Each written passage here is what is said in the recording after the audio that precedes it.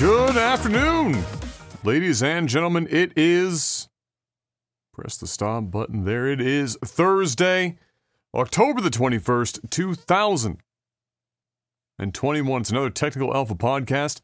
Hope you're having a good one out there. Thank you for joining us. If it's your first time joining us here today, whether you're on Twitch or you're listening to us on RSS or catching this on YouTube, thank you for checking us out. Hopefully we put on a show for you today. I can't promise any nudity. You wouldn't want to see that anyway. Before we get started, talking about video games, movies, and television and everything in between, gotta ask the most important question of the week. Mr. Black, how was your week? It's been a week. Did a few things. Signed papers today to sell this house, so that's gonna be done. Pretty much today it's done. Bought a hot tub. So I saw that tweet. Yeah. I saw that tweet. Very good. That finally happened. That'll be here in about a month. And then we bought a new sofa set today. We've had the same sofa set for, probably. Well, since you moved into the second house, right? Yeah, it's been close to 7 years. So, with a dog and a couple of cats over the years and a little boy. Takes a beating. It took a beating. It lasted a while. I'm going to take that and bring it downstairs and put it in the living room down here. And then that way there'll be like something down here when there's company just kind of lounging around. So anyway, yeah, we did that today. And that's pretty much it, man. That's exciting adult stuff. It's been my week. Got a hot tub and a couch. Yeah, it's a very adulting week for you. I did not buy a new couch, nor a hot tub, nor would I have a place to put a couch or a hot tub. Really, mostly because I don't think this couch is ever leaving this room. Took too much work to get it in here. I'm pretty sure it's there. It's just a part of the room now. It's an institution. It's set up shop. It's not going to leave. But the last week for me has been mostly just same as well. Same old same. Nothing crazy going on. Just getting in some streams when I can. Had some offline stuff to do. And then I went to, or Em and I went out for just a little hike. It was like probably the last. By the time she has another day off, I don't think it's going to look like fall anymore. It's just going to be bare ass trees by the time. So we got one more little hike in, and that was nice. It was a pretty spot, just some random place that her friends had been to. She saw it off, she sees it on Instagram. She's like, "Babe, can we do you think we could maybe go to a spot? I saw my friends just go to the spot. It'd be I think it's pretty, and we could go for the little walk here." And I was like, all right, okay, sure, whatever. So we got in the car. It's a fucking hour drive in the middle of nowhere. And the hike was mostly just a 45-degree angle straight up fucking hill on moss-covered rocks and shit. Which was not too bad on the way up, but on the way down was an experience. I almost wiped out at least 2 or 3 times on the way back down the hill. And I'm holding my camera right, and I'm like, please God, don't fall. Please God, don't fall. Please, we can't fucking afford to lose this camera. But yeah, it was nice. It was a nice spot. The drive was nicer than the destination, I think. The destination was nice. Actually getting up, and then the look off was there. That's up there that you climb to. Wasn't all that impressive. The walk there was more impressive, and the drive there was more impressive, but it got me the fuck out the house, and that was probably the most important part of the entire thing, really.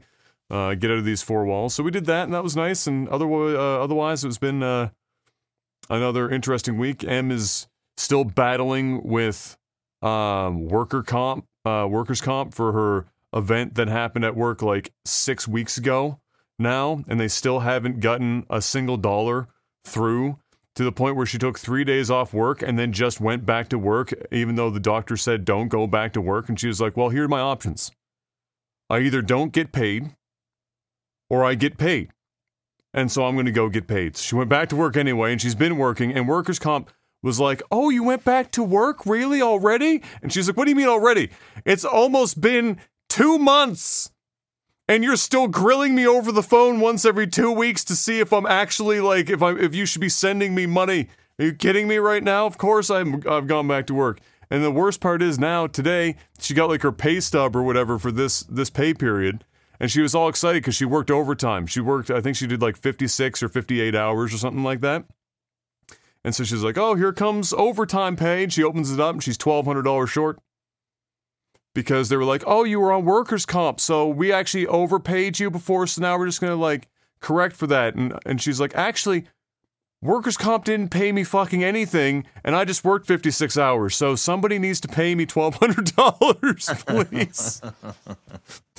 Like, my fucking God, so many incompetent people in one process. I've never seen anything like it before, but so that's been our week. But thankfully, not too bad otherwise, and so here we are. Now I'm just waiting for the next round of stuff that I want to play. You know, we're kind of in a lull. I forgot that Fatal Frame, like that new Fatal Frame game is coming out, and so I might check that out because that's coming up in another, I think within a week or two.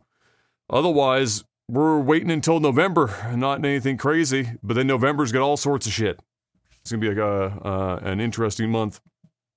And we're getting closer and closer to that. Which FPS will rule them all? Well, that's it. So let's talk about some games, shall we? All right. After much build-up and speaking of first-person shooters, after much build-up and posturing, and remember we talked about it briefly where they, like, posted a video and a Twitter thing like a day or two before, they were like, "Hackers beware, here comes Ricochet." Their fucking Ring Zero anti-cheat.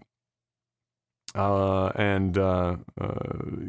unfortunately, or fortunately, depending on which side of the fence you're on this one, that shit got leaked already. Source code for their anti-cheat. And so, cheat, cheat, I guess, programmers or whatever you want to call them. They're not hackers, obviously, in the truest sense, just cheat programmers. The guys making the pay to use cheats, pay to cheat. They were like, "Oh, cheating subscription." They were Cheat like, pass. "Oh, really? We've leaked it. Well, let me just take a little peek-see around in here." And they were like, "Oh, that's not actually all that hard to circumvent. We'll probably have cheats on launch day."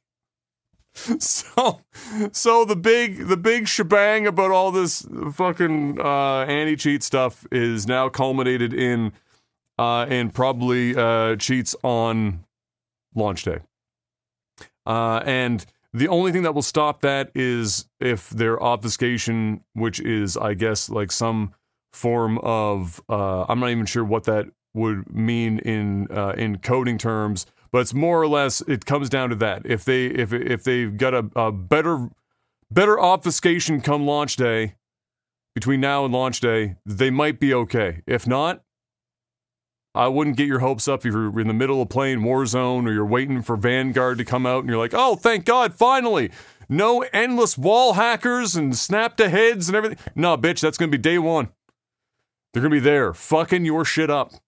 So just pre-order your cheats today on some weird website. I don't even know. Where do people find this shit, by the way? Couldn't tell you, bro. Couldn't tell you. Like, apparently there are, like, entire marketplaces for this shit. I've never seen it in my life. But they're going to be there. So, good luck, Call of Duty. Animal Crossing New Horizons, which is the game that got most of the gaming world through the opening stages of the pandemic. And sometimes I forget about that. That shit dropped, like, right as the world shut down. And more people played Animal Crossing than, I think, any other game on the market for the longest time. A lot of people had never played Animal Crossing before were getting into Animal Crossing. Everyone was playing that game. They're getting, it's getting, I should say, a relatively large DLC called Happy Home Paradise, which I believe includes some level of farming or some shit. So the people that were big on Stardew Valley and whatnot were like, "Ooh, here comes another farm game for me." Now, a couple ways you can get this DLC, Mr. Black, and one of them is very interesting. You can buy this DLC outright. That's not very interesting. That's pretty pedestrian. Fuck that shit. We want to do things a little unique around here. So Nintendo said, you know what? We're going to give it to the, what they're calling now, I guess, I didn't see this before if they did before, their expansion pack online service. That's the thing with the N64 and the Sega Genesis games and whatnot, that extra added fluff on top of the world's worst online service. So they're including it with that. Now, if you go that route and you don't buy it outright, the problem is if you stop paying for the service, you lose the vast majority of your access to everything that's there. A rip. So maybe just buy that shit the old-fashioned way, unless you plan on forever keeping that expansion pass, or simply just don't care. If you get all that you can out of the game, and then just stop caring about it, then so be it. But we also know now, because I think it was announced around the same time, how much they're charging for that fancy expansion pack. They would name it after the N64 fucking thing too. $50 a year, Mr. Black. Nah, that ain't it. It's not quite, but it's approaching Xbox Live and I think PlayStation Online. That ain't it, bro. Not for Nintendo's level of online service, I can tell you that much. No. I need to actually, when I turn on a game and play online, I actually need to be able to connect to something, would be the first step. So if we could start with that. You don't even own the stuff. It's like renting an expansion. Nah, I'm good. Nope. That's definitely bold. But yet here we are. You know what? I think I can't remember what we predicted. I think it was $50 US. I think it was around there.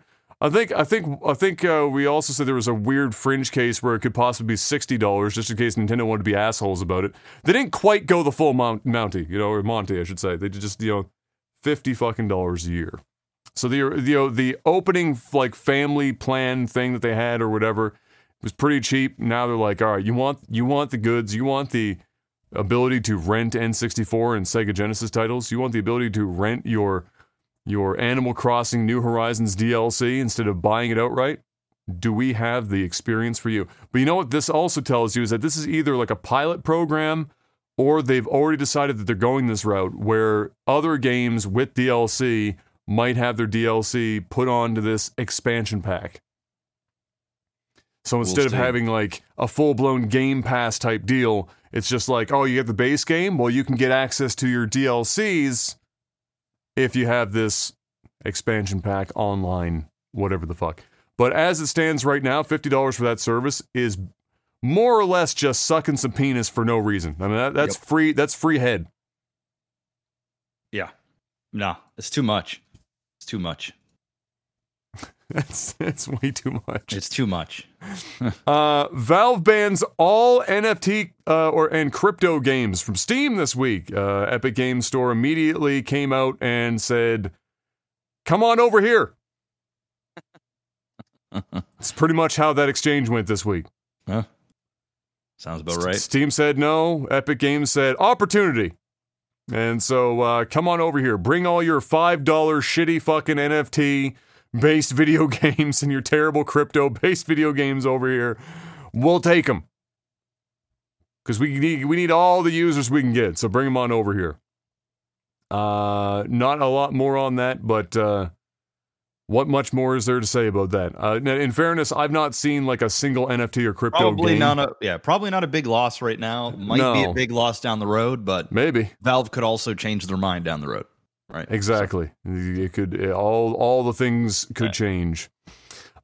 Speaking of change, Elden Ring has been delayed until February 25th. That's more or less a month. Not a huge delay. It's not like it's going to be pushed back a quarter or anything like that. About a month. And has a network test coming up that it's a closed network test that people I think can sign up for. That's happening in November. And that's, as the name would imply, to test their online portion, much like they had in the Dark Souls games and whatnot. I'm actually going to buy this game. This is going to be a game I will buy. Believe it or not. Stop! No! Impossible! I don't own a single game for my PS5. I will buy this game. And I will play it. Somebody mark your fucking calendar. Mr. Black is buying a game in the year of our Lord 2022. I'm going to buy a game. And I might actually enjoy it, you know? I really enjoyed Blood what was it? Bloodthorn? Was it Bloodthorn? Bloodborne. Oh, Bloodborne, that's it. Yeah. Really enjoyed that. It's probably my favorite Dark Souls game or esque game. Same developer. Same developer, yeah. I mean, it's Dark Souls. It was the spiritual spin-off. Yeah, of I mean, sorts. it for me it was the best paced. Still really challenging, but not like so ridiculously dumb that like you have like 2 or 3 hours at a time where you just hate your life and you're really just not enjoying the game.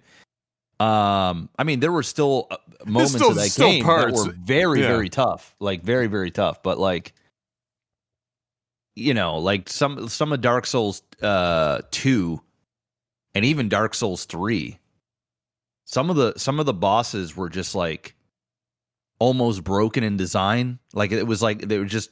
Well, Dark Souls 2 was broken in general. Yeah, so there was just that. like there's just things about it that like didn't seem that was the type of hard they were going for, and it just so happened that's the way it was. It was like it was just more annoying than anything. I just found Bloodborne a nice.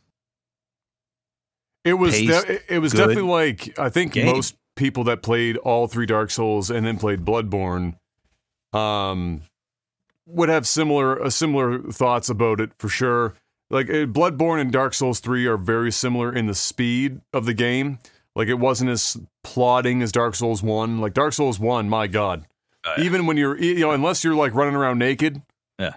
That shit is slow, and they sped it up quite a bit. And Bloodborne's weapon styles were certainly even faster still than a lot that you found in Dark Souls 3. But yeah, they definitely took everything that they learned from Dark Souls and really polished it up considerably for Bloodborne.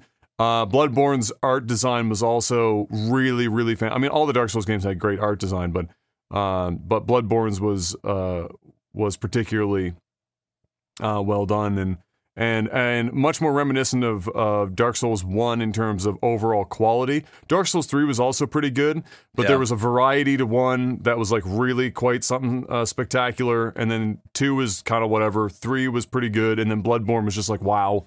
They really did a great job with it, and this is probably, the way this is shaping up, it's a bit of a gamble because it's more of an open world game.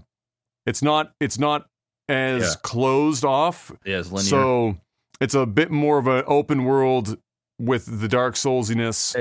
As long as this game has a competent story and like you're interested in your environment, what is the point of making an open concept game that is Dark Souls in terms of like no story?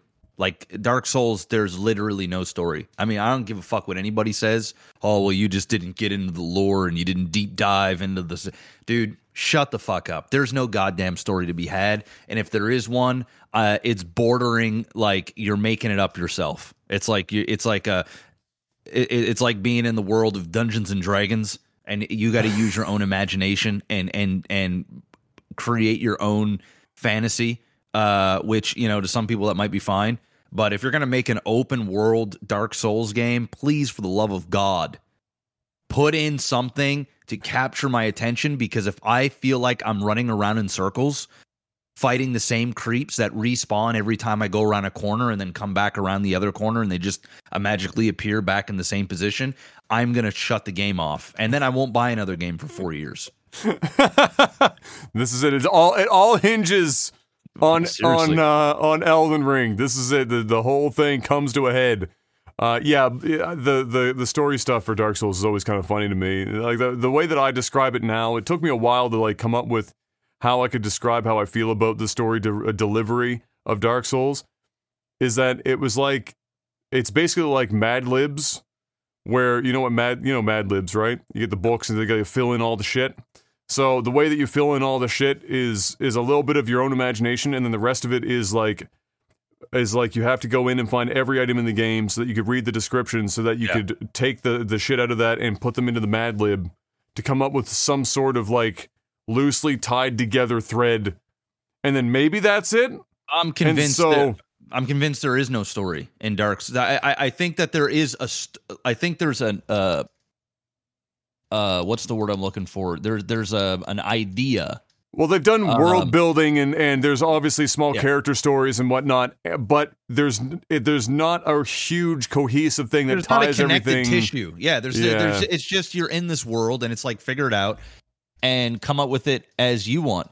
Yeah. I fully believe they created the game and then go, okay, we have a great game.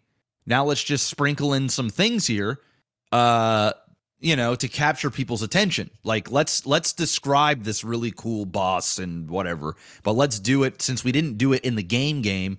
Let's just throw items around and then, you intern write a paragraph about what you think this thing is. That's what it feels like. And that's fine. That's totally fine. Listen, Elden Ring can do the exact same thing. Just don't have me running around for 4 or 5 hours trying to find the next boss, and there ain't nothing to do. Like, don't do that. And the only other thing that I describe it as too is like, and like people will say, oh well, it's part of the. The stuff that you don't know is part of what makes it so cool because you don't know absolutely everything. I was like, and I said, look, what that worked for is Yoda. Yeah, that worked for Yoda, where you knew. But the thing about Yoda is you knew a lot about Yoda. You just didn't know where the fuck he came from, and how many of him was floating around the universe. Which we found about one more. I think it was Yaddle, right? And that's the show. And so the mystique around Yoda and as Yoda's species was part and parcel that added to his aura of being this like really old, very wise Jedi master, and that was additive mystique. In Dark Souls, almost nothing about anything. That's not mystique, that's just lazy. Yeah. Yeah. It wasn't in the budget, guys. This isn't art. All of our budget went into the art team, just not the writing team. Yeah, that's fine. And that's fine. We'll find out what Elden Ring. We'll see how much of George R.R. Martin was sprinkled in there. We'll see. If you got George R.R. Martin, there better be story. Better be something. Oh, right. Okay, so to add to this, this gets moved into February. So February is now the craziest month, and something's got to give. Something is getting moved out of here, and I'll ask you once I give this list, which game or games you think will no longer launch in February just because of how stacked this list is. And this isn't everything. This is just a selection of what's happening in February. Elden Ring, Horizon Forbidden West, Saints Row, Dying Light 2, Sifu, Destiny 2 The Witch Queen, Life is Strange Remastered, and of course, many more. That's... One sec, hold on. That is 1, 2, 3 at minimum, possible stretch to 4, AAA titles in the span of like 2 weeks. And some of them definitely have competing user bases, right? So what do you think is gonna like in the great game of chicken? Because it's kind of like movie releases, I'm sure, where like sometimes who's gonna do the best isn't always clear, and so it's like the two companies or whatever are just like doing the game of chicken. Who's gonna fucking freak out? You're driving two cars head-on collision. Who's gonna be the one that veers off and finally moves out of February? Which one do you think? At least one. It's got to be one. Yeah, well, I think Elden Ring will come out now. I think Horizon Forbidden West will probably come out as well. I think Saints Row might get delayed because there's already bad press about that game. That's my thoughts too. Saints Row is at least one of them. Yeah, I think Saints Row, and there's a chance Destiny will get pushed back as well. I think Life is Strange will still be fine. I don't even know what Sifu is. You've definitely seen it before. You just wouldn't recall it off the top of your head. It's a really unique looking kung fu game. Gotcha. That we've seen at a few events now. Yeah. I would say Saints Row's a pretty safe bet that'll get delayed. And then maybe there's a chance Destiny 2 does as well. When is Destiny's 2 release date? Do we know? I can't remember what part of the month. It's in February. I just don't know. Because if it's in the beginning, then it probably will come out. But if it's getting closer to Elden Ring, and Horizon Forbidden West, it might get delayed another month. But yeah, I think Saints Row is probably the safe one. All those other games, I think you'll probably see, like Dying Light 2. I still think you'll see come out. Life is Strange, definitely. So yeah, that's my guess. Yeah, I think Saints Row is a shoe-in for the one that would get delayed, and I sort of agree as well that possibly Destiny 2 gets pushed. But Destiny 2 is also really the main shooter in the group, so it might survive if it were to stick around. My dark horse choice for this is Horizon Forbidden West. If there were two games in this list that are the most head-to-head, it's Elden Ring and Horizon Forbidden West. They're both open-world action-adventure, different takes on the genre, but they definitely have a lot of crossover, and they're both main PS5 platform releases. So there's a possibility that gets moved up a little bit, but that's a dense month. I feel like at least one or two of these are about to get. Well, I'm only playing one of these, so Titanfall 2'd. Yeah, it's not really that dense for me, but I guess if you're a hardcore gamer, yeah, there's probably 2 or 3 titles in there you're going to want to play. For most people, you're looking at Elden Ring, Horizon Forbidden West, and Destiny are probably the 3 heavy hitters of like the games that the most people are.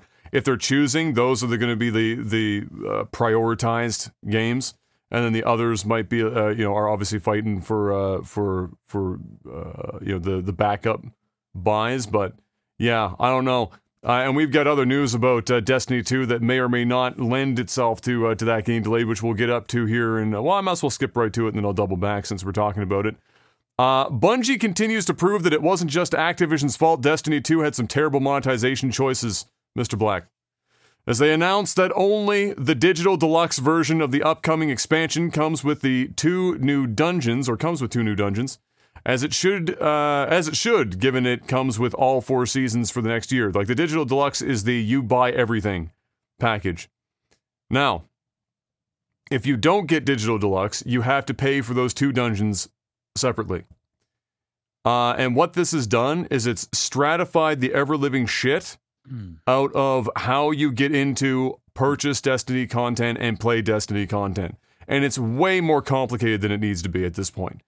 So you've got a game that... Okay, so how do I have it? I think I have it noted here to try and get it an idea. So... yeah, so just to recap, to keep up with Destiny 2's content, this is assuming you already have all the previous content as it is. I'm just going to make a comment here before you get into all this. All right. Does anybody care about Destiny? Yeah, enough people. Fair amount. Do we have an audience here that really gives a fuck about Destiny 2 in 2021? See, I'm being serious. I'd say it's probably several. I'm dead serious. Like, I mean, there might be a handful. I mean, I'm looking at the Destiny 2 charts right now, and the last 30 days, these motherfuckers peaked at like 73,000 players. I mean, that's a lot of players at one time, though. You gotta understand, that's a lot of players at one time. It's a lot of players, but I mean, Jesus, is it really that much? That's a lot of players. That's a fair, and is that just Steam? That's on Steam. Okay, so that's not including any of the other platforms. That's just Steam on its own. There's a few people still playing Destiny. Jesus Christ. So this there might be less people though, but if they keep this up. So if you have everything else already, then this is how it goes. You've got the full price base expansion cost. So just to get into the next expansion, it's basically the full price of a new game. Then you get the cost of each of the 4 seasons that come out during the season pass time or buy the season pass. Then the cost of the dungeons on their own on top of that, unless you buy the digital deluxe, which apparently bundles all of this, and Lord knows if you save any money, how much money that would even be. And this is in conjunction with an ever-increasingly aggressive store full of microtransactions that Bungie has been kind of stalking and changing the balance of the game to push people towards, all to essentially give Bungie the benefits of a free-to-play payment system inside the shell of a pay-to-play game. Sounds fun. So they're like, usually a developer chooses, are we going to go free-to-play and then cram the store full of shit and do all that, and monetize that way, or are we going to have them just pay, season pass, done. And they're like, fuck that. We want expansion, we want season pass, we want dungeons, we want microtransactions, and we want in-game balance to force people towards those microtransactions. We want all of it. We want every cookie in the cookie jar all at the same time. The answer's yes. The answer's no. This is the dumbest fucking thing I think I've ever seen. What kind of a fucking moronic monetization of a game is this shit? It's insane. I can't believe so many people are still, well, and this is especially because, like, one of the memes online right now is that obviously a lot of people like Destiny, because the memes that you'll see online right now are like people hating every waking moment of everything that Bungie is doing to them to play Destiny, but still playing Destiny anyway. It's like Stockholm Syndrome. It's like, look, I love Destiny. I know I shouldn't be playing it because I shouldn't be supporting the bullshit that Bungie's doing, but it's all I have, and I'm just here to get fucked in the ass. And that's most of what the reaction to this has been like. And then somebody related it to, well, if you were playing an MMO and it was $15 a month, then you're technically paying, $30 more a year than you would paying for what Bungie is giving you. But the problem is, of course, is that MMOs don't dig you nearly as hard. If you're paying monthly, they're not coming for your shit nearly as hard as Bungie is for microtransactions and additional external purchases. You're not, it's like, this is not, it's like Guild Wars. You buy the expansion and then you pay $0 a month. And the rest of the monetization is, do you want your character to look kind of neato in game and maybe have some extra storage? Spend your money. There's no excuse for Bungie monetizing this like it's pay to play and free to play. So I personally think there's a good chance that Destiny gets pushed as they try to gather themselves, because I think the blowback on this is going to be relatively sizable. And I don't know how much longer Bungie's going to get away with this before the numbers start to drop. I don't know how many people are going to be so desperate to get fucked in the ass this hard over and over again. Maybe they get away with it. Who knows? We've seen companies get away with murder. Maybe it happens. Murder! But maybe not. Either way, Destiny 2. Get fucked. Speaking of get fucked, Cyberpunk 2077. Next gen upgrade is coming, Mr. Black. But don't hold your breath, because it's not coming until sometime Q1 of 2022. We don't know when in Q1. It's probably not February. Nope. We can tell you that much. The odds of it being February are slim, and if it was February, that would be a hell of a fucking meme. All right. Before you get into all this, I got to ask you a question. Does anyone care about Cyberpunk 2077? Does anybody really give a fuck about Cyberpunk 2077? Seriously. No. Okay, thank you. The answer is no. The actual answer is no this time. All right? That's an actual It was a bit of a swing and a miss on Destiny, but I can tell you with great confidence that nobody gives a fuck about Cyberpunk 2077. That shit was on sale for $10 the other day. Yeah, that's crazy. Yeah, that's crazy. $10! Yeah, that's crazy. I can't buy a Nintendo 64 game on Nintendo's online service for $10. That shit. Yeah, that's crazy. That's crazy. And then after that, The Witcher 3 is getting its next gen upgrade in Q2 sometime. Eventually. Maybe. They can't promise anything.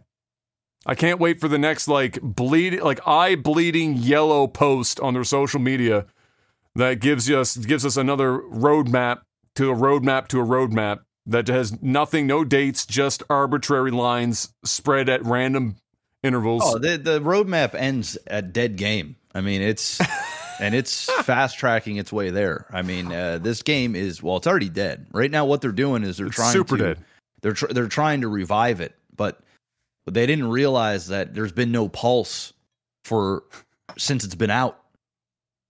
Which is this the really overplayed scene in every movie where one of the side characters has died and one of the main characters can't accept the fact that character has died? No! No! No, God, no, please. Do something! It's been dead for 3 hours. It's over. No! I saw this in a movie once where somebody was pronounced dead for a whole day. It's at the point now where we have to drag somebody off the body now, and say no, it's over. It's send over. them to therapy and be done with it. It's done. It's done. It's super. I think at this point they're going to just be happy to get it to a point where it's not broken. Like, not actually bring it to a state that's actually, like, anything close to what it was projected to be, but just not broken, and then get a next-gen update that's also not broken, and then pretend that Cyberpunk 2077 never fucking happened. What they need to do, seriously, the only way I see this game has a second life is they actually, here's the thing, this is what they have to do. Okay. They have to fix the game, okay? All right. And not just make it competent, but they got to like do something special with this game. Yeah. Right? And the thing is they have to do this. They have to go above and beyond, right? So we don't care about new content. We want you to fix the old content, okay? We want you to fix it so damn good that when you play the game, it's like playing the actual game, because they're not only they're going to need to get the ones that bought the game, played it, and defended it to come out and say, guys, this we were champion this game before. Now this is for serious. And then these guys need to come out and say, guys, we fucked up. We fucked up bad, and we're here to make it right. There's no excuses. No nothing. No this. No COVID this or delayed that or whatever. It's, dude, we thought we had this. We were wrong. And when this game came out, we saw it and you guys told us and we listened. And here's the new game. This is the thing that we envisioned. And then release it. And pray to fuck that it is the game that they pitched comes to life, so that guys like you and me and the other ones that were I mean, I was skeptical the whole way through. I mean, I was like, once we start seeing gameplay, is like, I said at most I thought it was going to be a 7 and a 10. Like, I was like, it's going to be, it'll be competent, but it meh. As it turns out, that was shooting for the moon, Mr. Black. Oh, that was shooting for the moon. That shit was a 3. All right, that shit was a 3. Okay, but yeah, they need to just come out and say, like, we fucked it bad, and this is making it right. We promise you. This is the product that you guys want. In fact, if you guys loved what we had before, bless you, because it wasn't good. But now, this is really good. They need to come out and say that shit. And they need to come out with an amazing game. Bro, the last time that the owner came out and talked about this game, he made a bunch of excuses and threw the QA team under the bus. Oh, I know. That's why that game is dead. It's going to die. Like, it's already dead. But it's never coming back to life. Like, the game is done. Like, it's over. Literally one of the worst handled post launches of a AAA game. From, like, we're talking about, I mean, there's like Bethesda where Fallout 76 happened, but people kind of expect that shit from Bethesda. CD Projekt Red, this was like the industry's new darling. Like, they can't fuck up, right? Yeah. And then not only did they fuck up, they doubled and tripled down on that shit.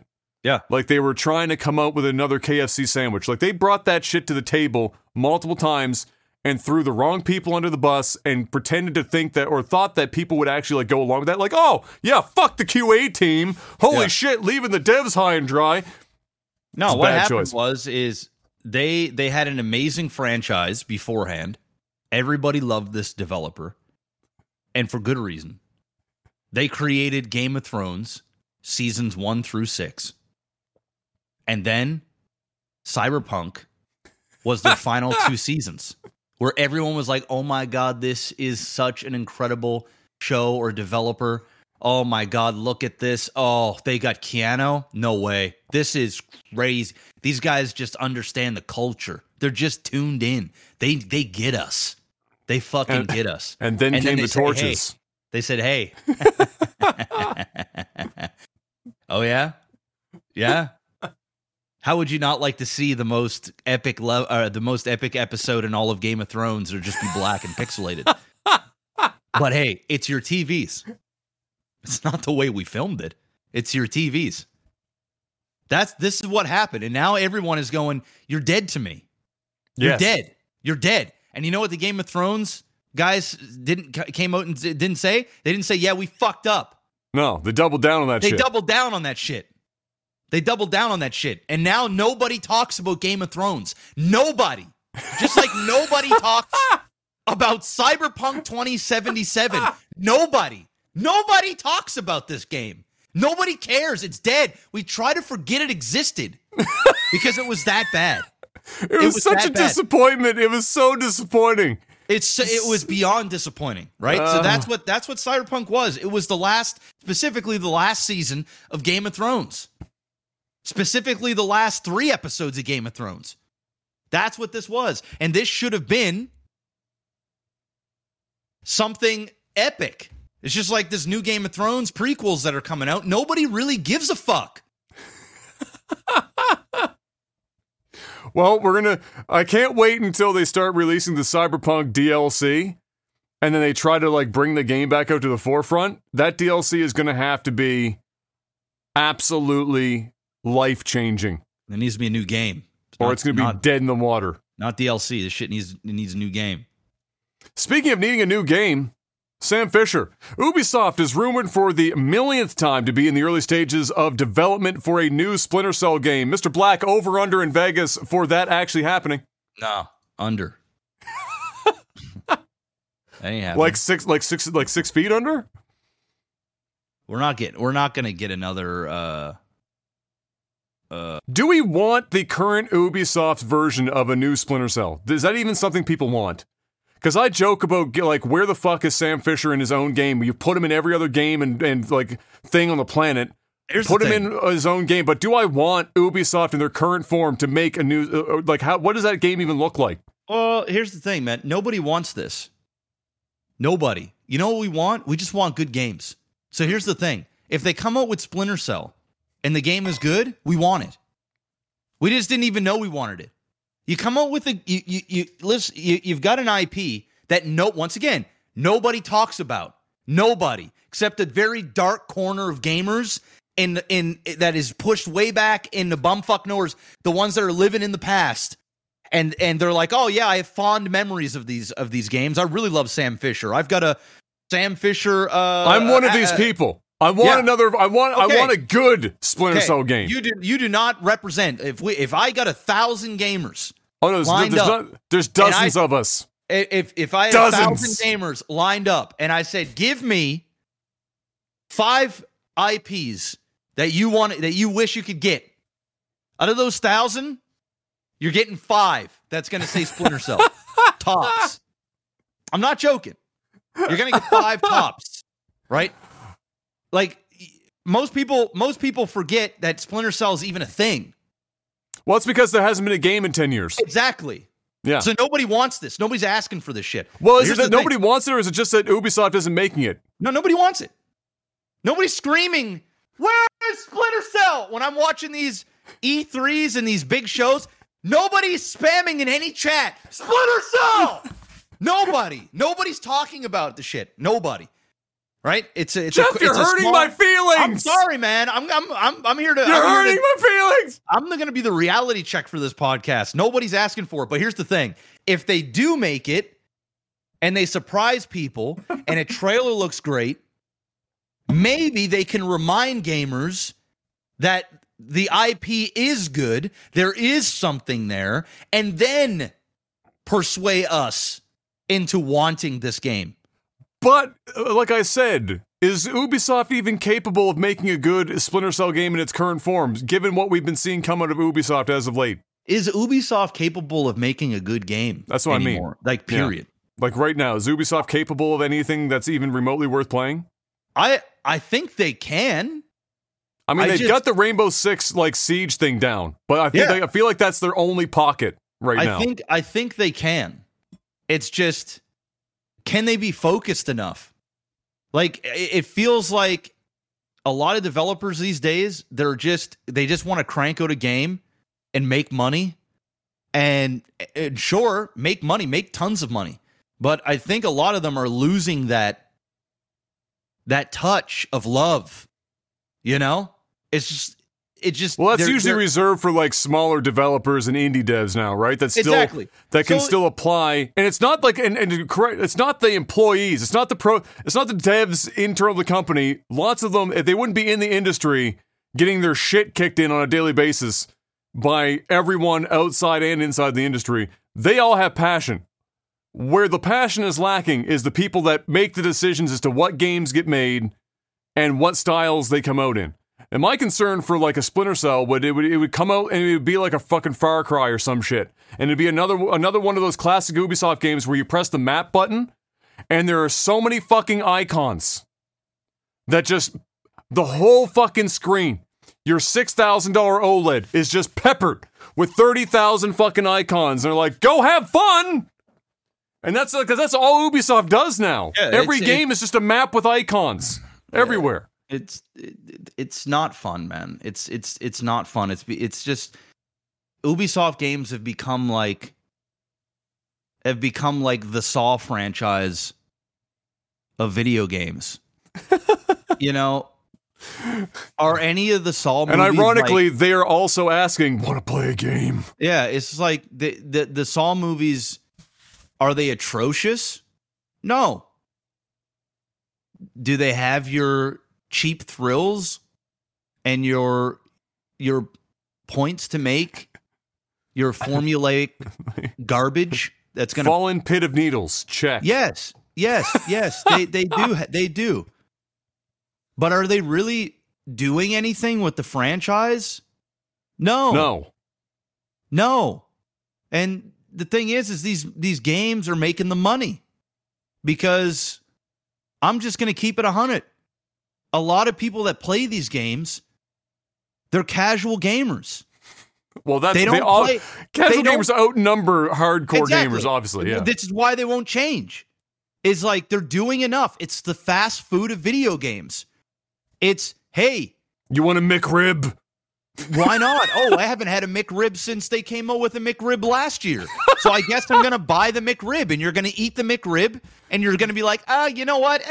It wasn't as good as I remembered it was last year, but it was a McRib, and it's not like I have to eat this every week. I only have to eat this once a year. And when it comes out, I get excited because I forgot that it was kind of bland the last time, but I'm excited because like I've been eating Big Macs for all year, and I just want something different, but the same. Something that reminds me of, I don't know. Like, you know what the real Splinter Cell analogy is for McDonald's right now? McPizza.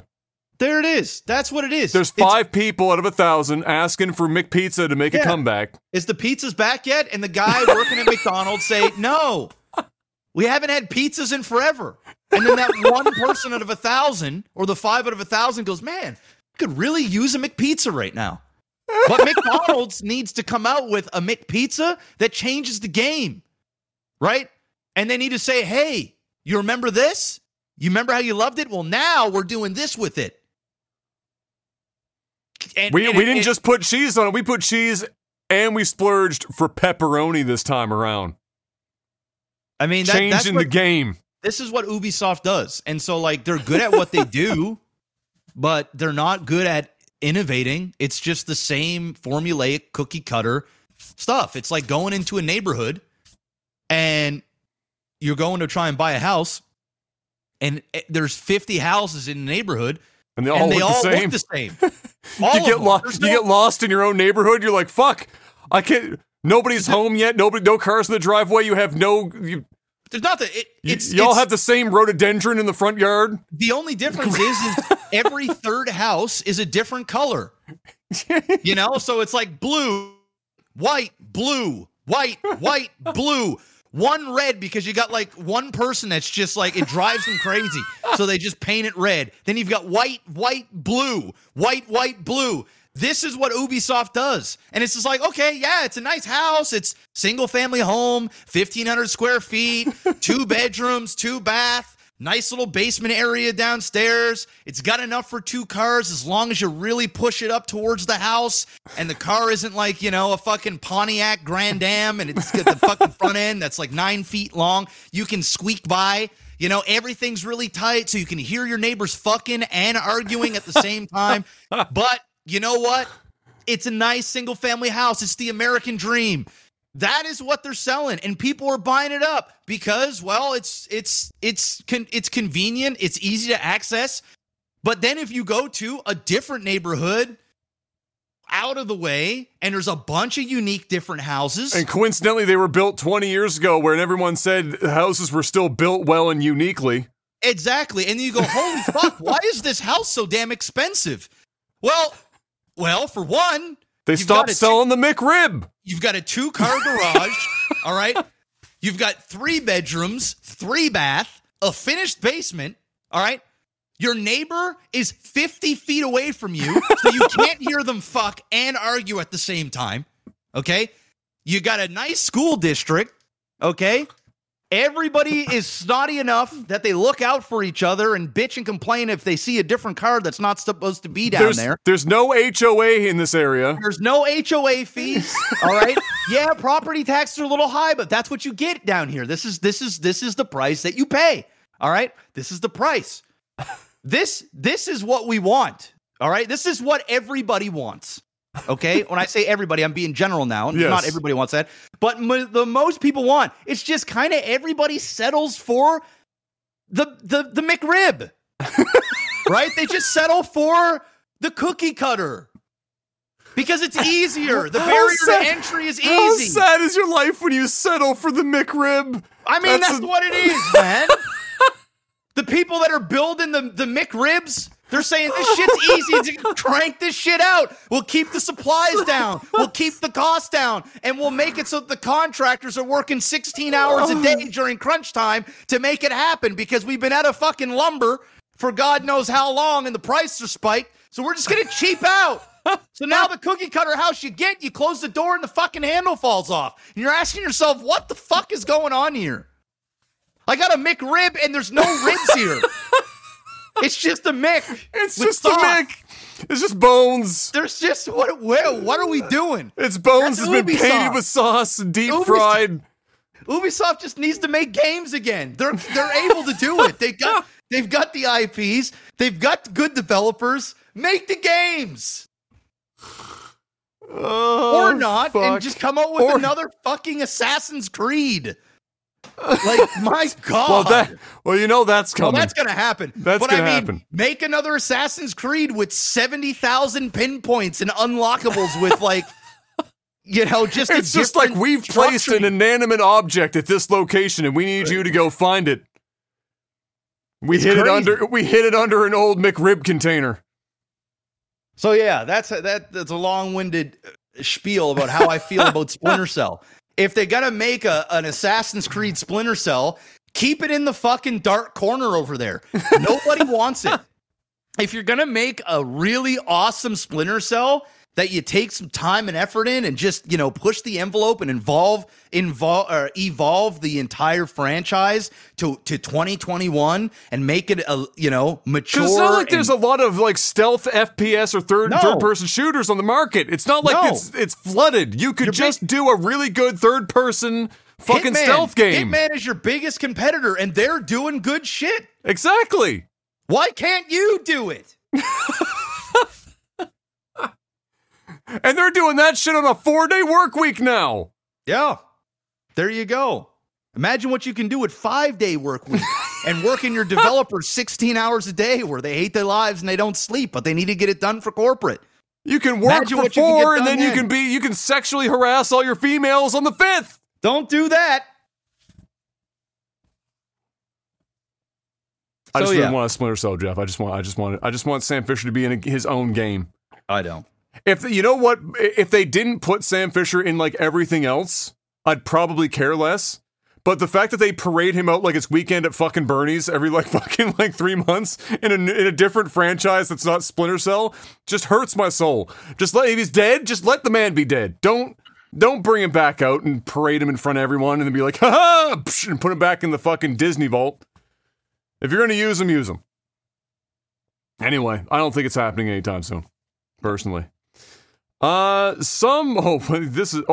this first. Steam Deck. That's a thing that we're excited about. You got one of those. I got one on the go. On the pre-order, Steam Deck announces a verified program to help you know what level of compatibility a game has with Deck, so you know what you'll be getting into ahead of time, and you might have, and whether or not you'll have to tweak things a little bit, tweak things a lot, or if it's just not playable on the Deck at all. So. If it says verified, it's 100% compatible. You don't need to really do anything crazy. If it's there's symbols to go with these things, and then if it needs a little bit of tweaking, it might mean that you need to use the touchscreen to navigate menus instead of using the controllers and things like that. And then it kind of goes from there in terms of the levels of compatibility. And then they will, thankfully and rightfully so, tell you like don't even bother trying. Yeah, just don't even try to load this bitch on the Steam Deck. So that's a nice program to see them come out with, and that will certainly make life a little bit easier, because when you do a handheld like that and you're in a PC game market, it would be kind of difficult. You're looking at it and you're looking at the game going, shit, is this actually going to run on this bitch? Or am I about to waste my money? And so thankfully, yeah, they're going to be doing that for us as well. Next up, some Twitch partners and affiliates have had their payout options changed by somebody.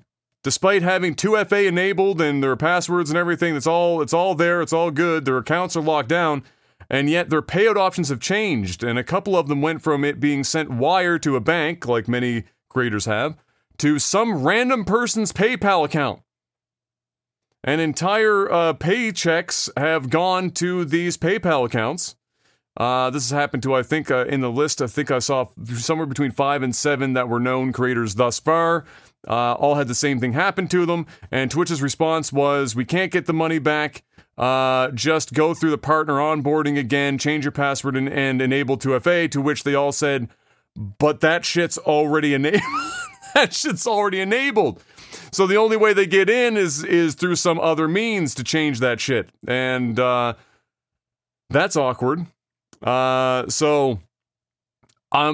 one of those things where we're gonna have to wait and see if more people come forward. That's all the information that's existing right now on this. That went through several different publications here in the last few days, and now the speculation is, does that have something to do with the massive Twitch dump that occurred here last week or so, where the source code for the entire website just is now on the internet?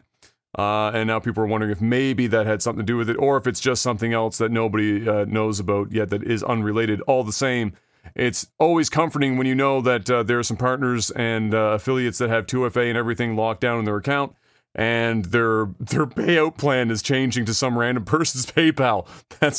I would be salty as fuck. And then to go to Twitch and Twitch goes, bro, can't do anything for you. I don't know. I'm going to be honest. I'm going to be honest. I don't believe it. So you think they're just yep. So to what? I'm going to be honest. Now here's why. Okay. I know it's fun to hate on Twitch. All right. I know that it was a massive fuck up that they had all this shit so easily hackable. I don't believe. I mean, the entire source code is a little bit of a hill to get over. Yeah, but here's the thing. I don't believe this. So to what end are they? So to what end are the creators changing it? Are they? I don't know. I don't see creator names. So I don't know who it is. Oh well, there is. It's on Dextero if you want to like look. I just didn't link the article. Yeah, I don't know. I don't know who the creator names are. So you know, but it just sounds fishy to you. It sounds fishy. Because I personally haven't heard anything of this. And usually when there's these big problems, everybody and their dog is like retweeting out and taking any shot they can at Twitch. Why would they lie? Well, I'm not calling anybody a liar because I don't know. I haven't seen any of the articles and I haven't looked into it. What I'm saying is I don't believe this. It's suspicious. It's very suspicious, right? To have 2FA enabled already, right? So maybe it happened and they didn't have 2FA enabled, right? And they just said they did, right? Maybe this is another attack on Twitch's reputation, and a way to get more news, to get more headlines, to spiral some more hate, and to say that somebody's had their paycheck changed, their banking information or the PayPal email that the money's going to, and then Twitch just flat out says, tough bananas, we ain't paying you, you're just fucked. I don't believe that. The whole thing just sounds made up, or it sounds like half truths. Right? It sounds like maybe just maybe somebody's stuff did get changed. Maybe they didn't have 2FA on. Maybe they're going to Twitch and saying, whoa, what's going on here? And maybe Twitch said, hey, you didn't have 2FA on. We tell you to do it. We also just got hacked. We once again told you to do it. This just doesn't sound right. Now, I'm going to have to go and because I don't have articles in front of me. I'm not going to like go through all this here, but we can talk about it again next week. I'm sure we'll hear more about it if it's really something that spreads even further than the handful. Then I'm sure there will be more info over time. I mean, how ridiculous does that sound? Just like I'm just hearing what you're saying. How ridiculous does it sound that there are multiple partners, bunch of partners that had their banking information changed?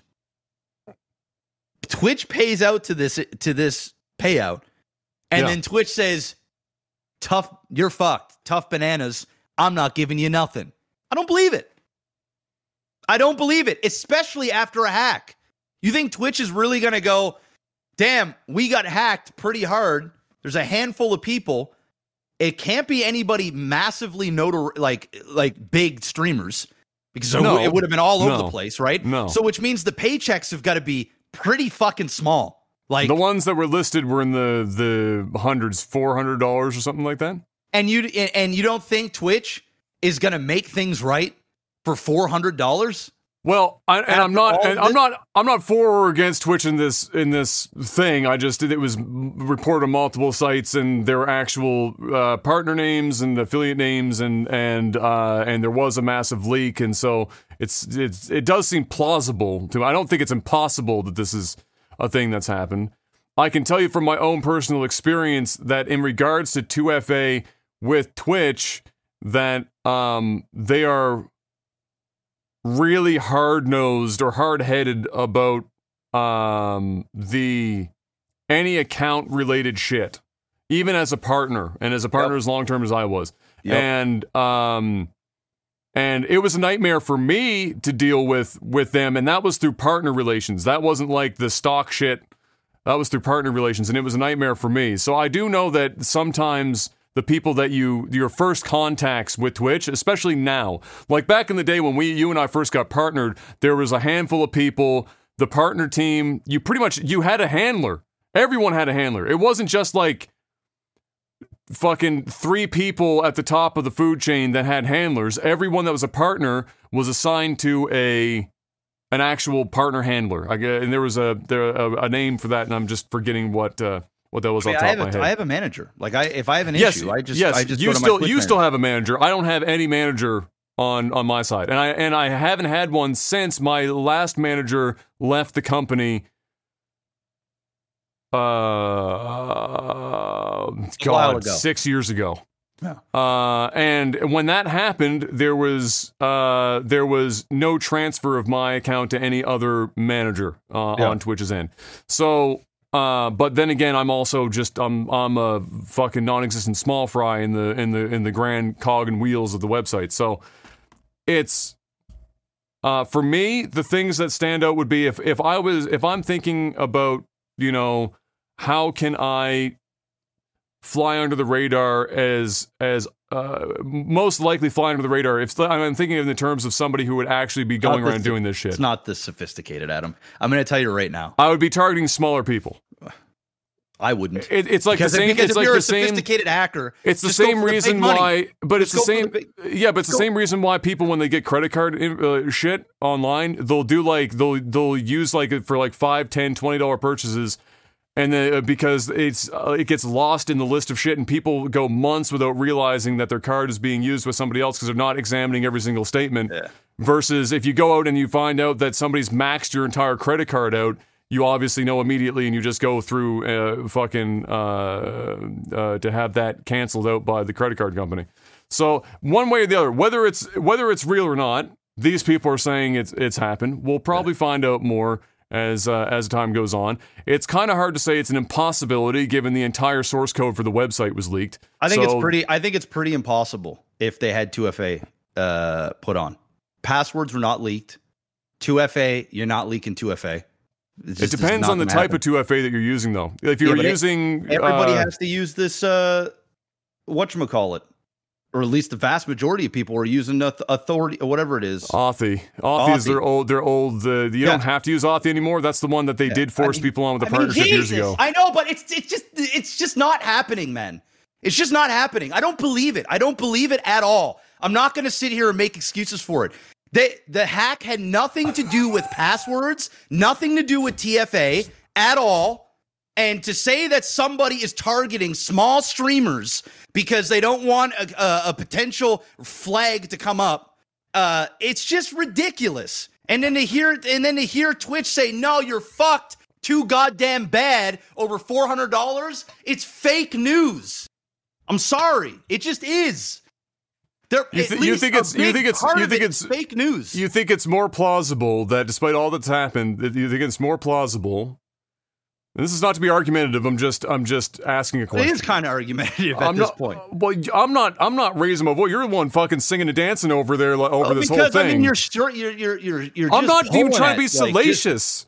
I'm just if it's there, it's there. And in my mind, so your opinion is fuck the shit. They're all liars. No, I'm not saying. Well, if you're saying it didn't happen, I'm saying there's half truths going on here, right? So well, you're saying there's no chance. I'm saying if they had 2FA enabled, there is no chance that their accounts got hacked and somebody went in and changed their password, went through their 2FA. Not only did they get their Twitch password, but went through and got their 2FA as well that is connected to them. Then went in and changed the banking information to get wired over to them. And then Twitch, when they hear about it, says, "No, you're not getting anything. Tough bananas. Enable 2FA." I don't believe that. I am calling that story right there an absolute bold-faced lie. That entire sequence of stuff. So if it's half-truths, what's the half-truth part? Possible they had their accounts hacked, but they didn't have 2FA enabled, which allowed them to go in there and change their stuff.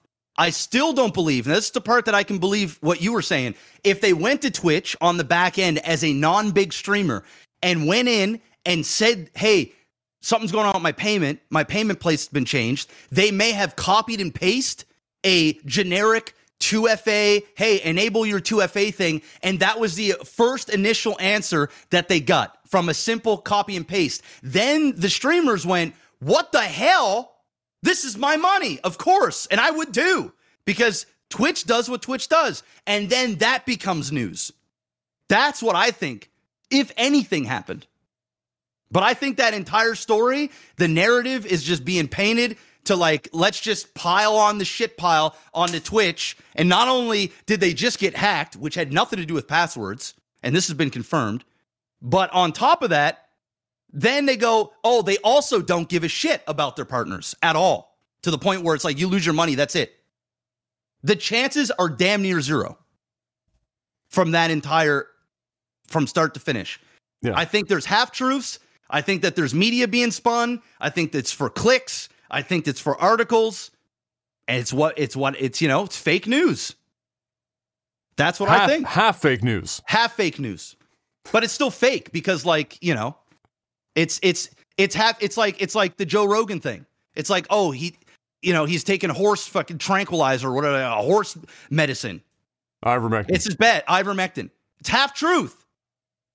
It's like, yeah, that's what it's used for. It's also used for other things. But let's push a certain narrative. It's the same thing. It's fake news. It's driving a thing. It's what's hot right now. It's how the media works.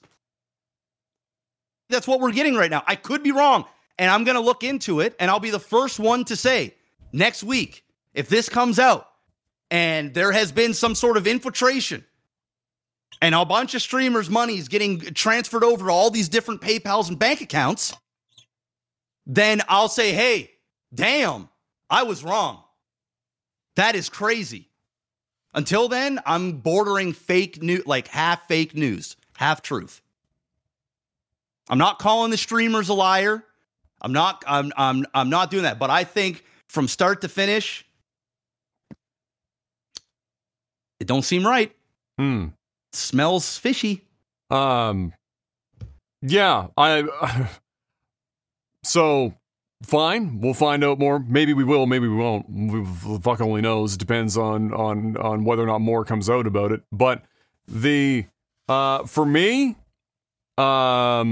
truthfully, and this isn't because I just have like a fucking hard on for hating Twitch, I can 100% see Twitch just saying we can't get that money back because it was sent through your partner onboarding and whatever is said on your back end, because we can't verify if it was you that did it and you're just trying to get double paid and you're sending it to another account or whatever.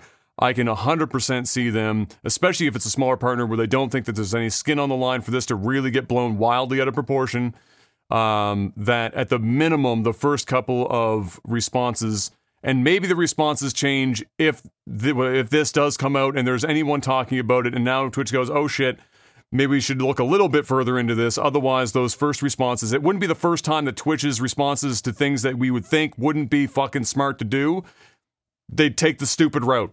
Like, they've almost consistently taken the stupid route every time. So that wouldn't shock me. I agree with that. So, as for 2FA, if you have 2FA with, like, Authy or another similar one that's an actual 2FA program, that's a little harder to get through. But Twitch, and Authy was the one that Twitch partnered with a bajillion years ago. It was the only one that they would allow you to choose for a while. Then eventually, I think like 4 years ago now, they opened it up that you could use any one of those. So whether you're using Google Auth or whatever, and you also have the choice, if you don't want to use one of those apps, to just get SMS messages as a 2FA, which is another common 2FA method. The problem with SMS is that shit has been circumvented bajillions of times. Because it is secure, but it's not that secure. If anyone can tie your phone number to any email or anything that's been attached to it, then they can spoof your phone number, and your 2FA means basically nothing. So it's not that it's impossible, and the hack wasn't about passwords. They'd all be hashed. I don't know,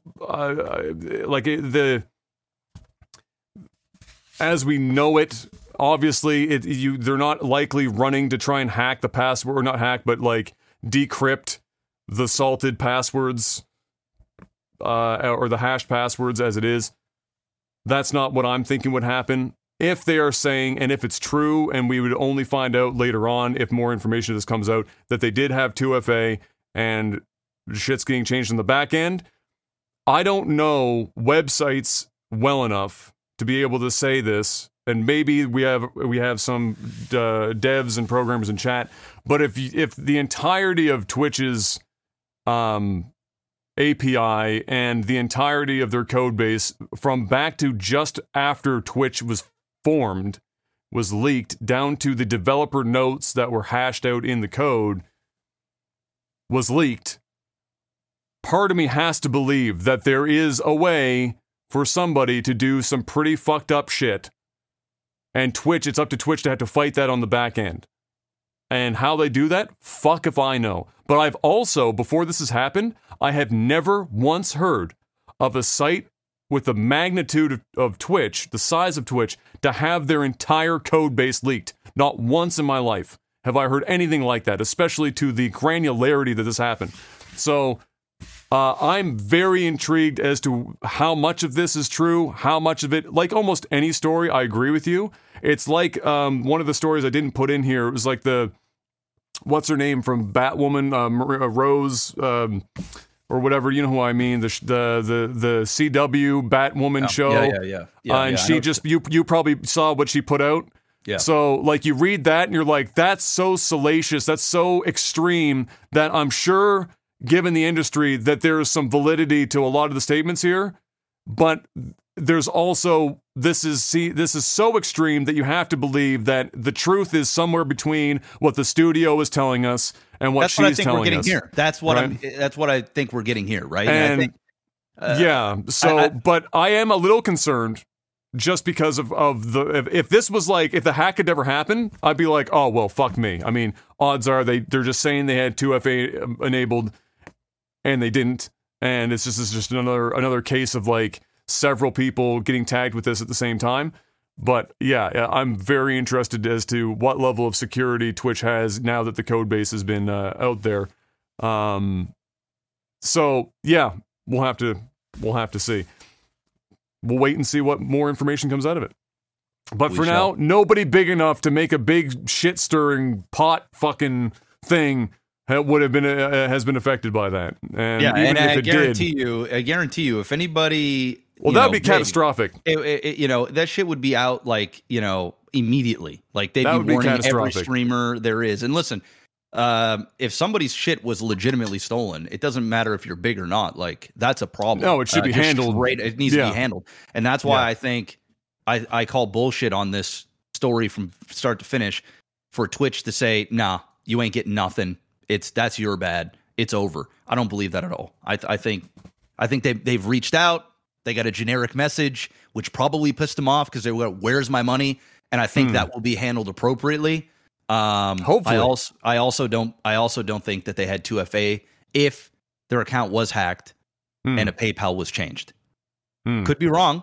I don't know if it's possible when people log in on Twitch, if they're logging the geographic location, not to catch the person, but if it's like I guess they could, if the person was trying to dupe Twitch into paying them twice, they could VPN to like spoof their location or some shit to make it look like it was logged in from sophisticated, man. I'm not talking. No, I'm talking about like because I'm trying to explain why what I was about to say probably isn't the case. Yeah. But like if Twitch saw, like in terms of like them deciding whether or not to pay them the money, right? Yeah.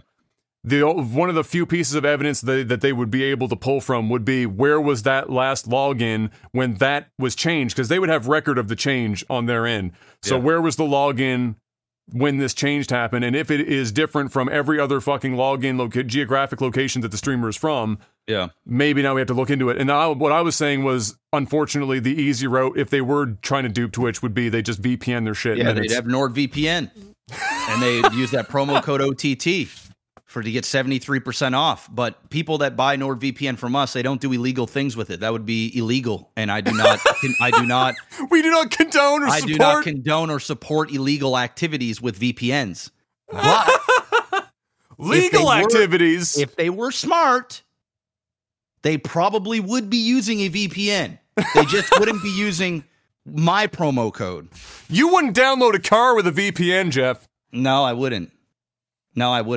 And I also I just believe that Twitch, no matter what, at that small of a price, they just pay it out, right? They don't. You would fucking hope.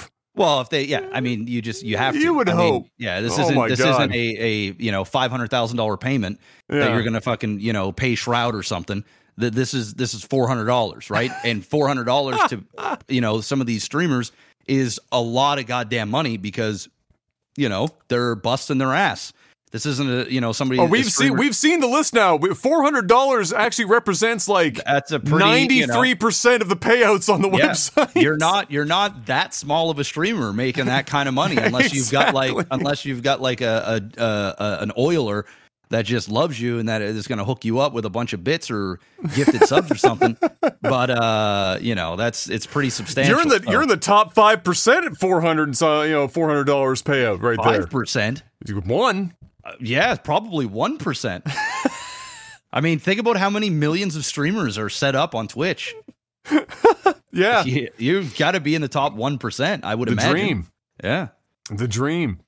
Oh, God, where were we? New World hit a bit of a snag as the game economy has deflated horribly. I don't know if they've turned into like... I don't even know what analogy to use for this.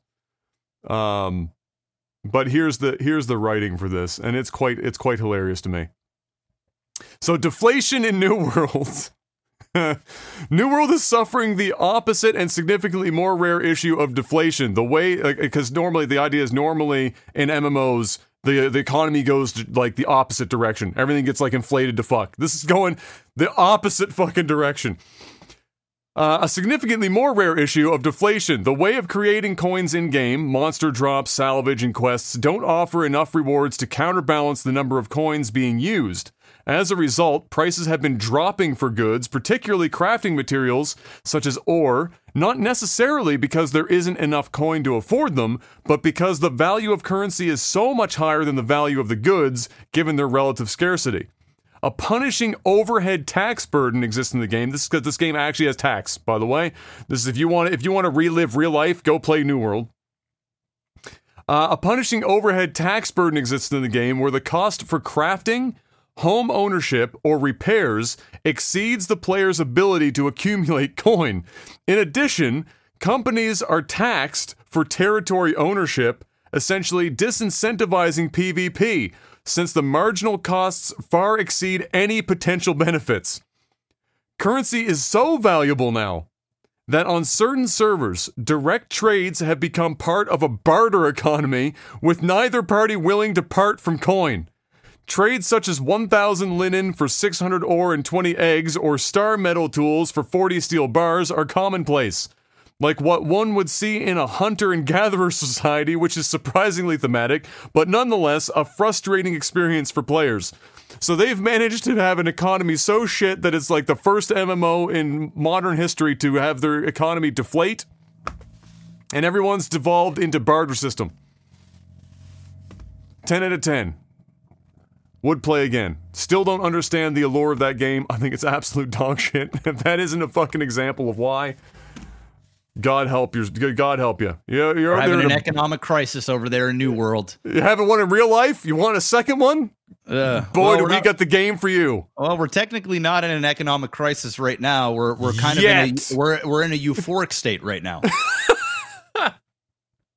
The crisis is coming. The crisis is coming. We're in the euphoric state right now. We're printing money. We're making money. Buckle. We're putting off paying debtors. The gas price is like fucking going through the roof. We're just buckle the fuck up.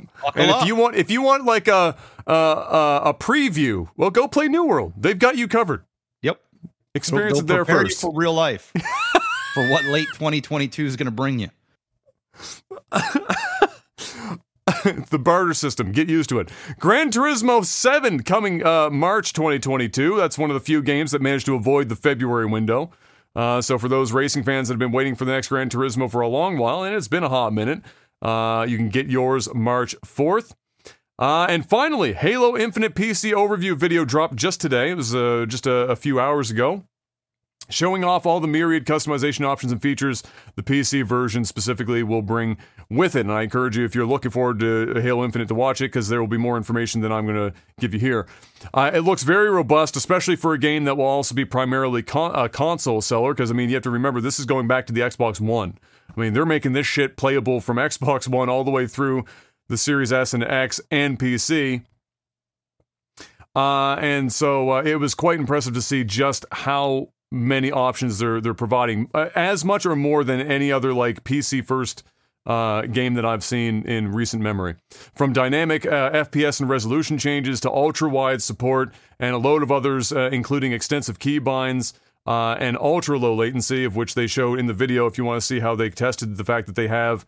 For those, like, scrubby, sweaty of you know, sweaty nerds out there that like get real sweaty in Call of Duty and other shooters, and you're like, oh, the latency, I pressed the mouse button and the gun didn't shoot fast enough. They have a part of the video where they show you literally fucking measuring their latency and how it's bordering on the fastest in the industry for Halo Infinite. So if you like to jerk off over your mouse latency, go watch the video.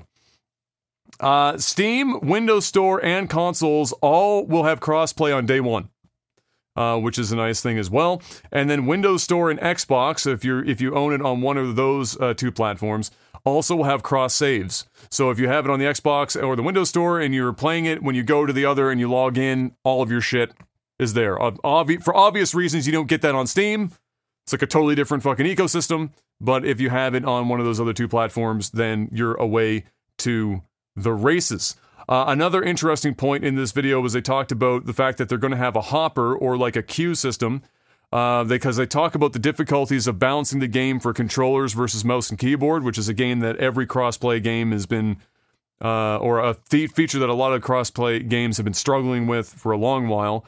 They're going to have, at least to start, I'll be surprised if this lasts forever, but they're going to have a ranked controller, a ranked mouse, and a ranked mix hopper. So if you want to play with only controller players and you're a controller player yourself, that's an option for you. If you want to play with only mouse and keyboard, you can. And if you want to just dive in and say, give me people that also don't care which version of controls they're using, both. And that's been like, if you've on Twitter, for example, for Call of Duty, one of the biggest points of contention right now in Call of Duty for Warzone and other games is the mouse and keyboard versus the controller balance, and that's going to backfire heavy. And yeah, you have to have a really big player base to be able to spread them out across three hoppers like that. Not only that, I guarantee you, people will be able to mask what they're using, 100%. And you're going to have a bunch of people with keyboard and mouses going in and stomping people that have controllers. Is that a thing that you can do? I would imagine. I would. Do we have the technology? Come on. We have the technology to fucking hack games like God knows what. How fast and easy is it going to be for somebody? Spoofing this keyboard and mouse as a controller. Seriously. I mean, that will happen very quickly. That is like those players are going to be salivating.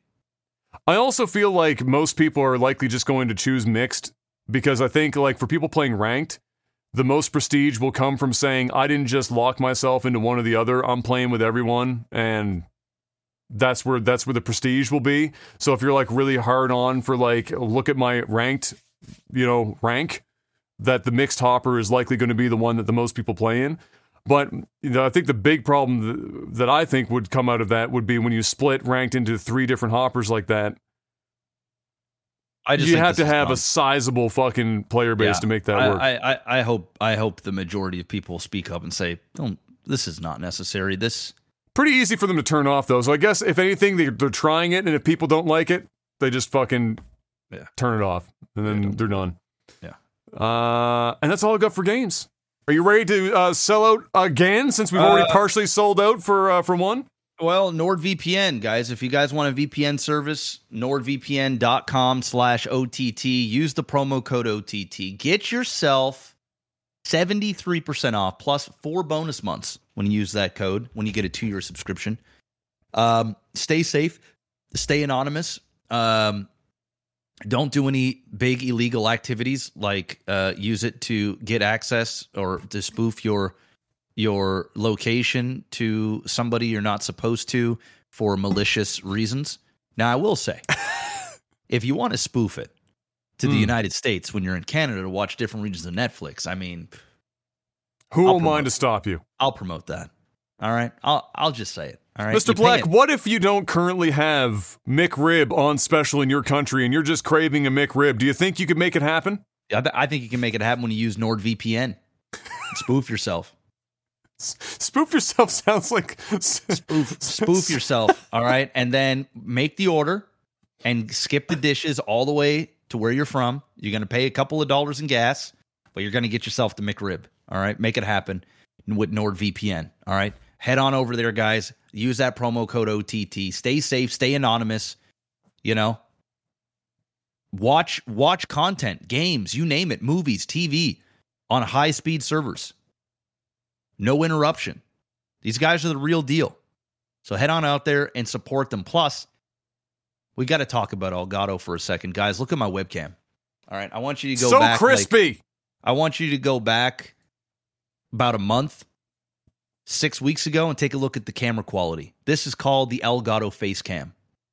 All right? This is the next generation of webcams in the market.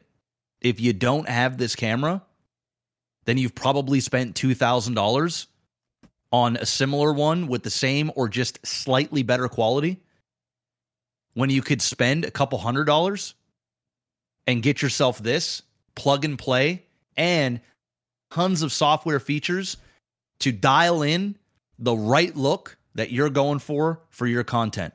Think of how many McRibs you could buy with the savings. A lot. And I'm telling It's you a right lot now, of McRibs. I'm telling you right now, if you go and spend $2,000 on a DSLR camera that you're going to hook up, and then you could spend a couple $100 on this, you'd be hard-pressed to see such a difference that the calls for a $1,700, $1,800 difference. I can guarantee it doesn't exist. It doesn't. If you're not using a DSLR for more than a webcam on your stream, you should probably not buy a DSLR just for a webcam. Don't do it. That's a bit overkill. As somebody who owns one right now, if I wasn't using it for other purposes, I would have yeeted this shit into the sun a long time ago. Because not only do you need the DSLR, then you need a capture card to capture the thing. And if you decide that, hey, I really need the DSLR camera and Elgato doesn't have a DSLR camera, that's fine. You're going to need the Elgato capture card.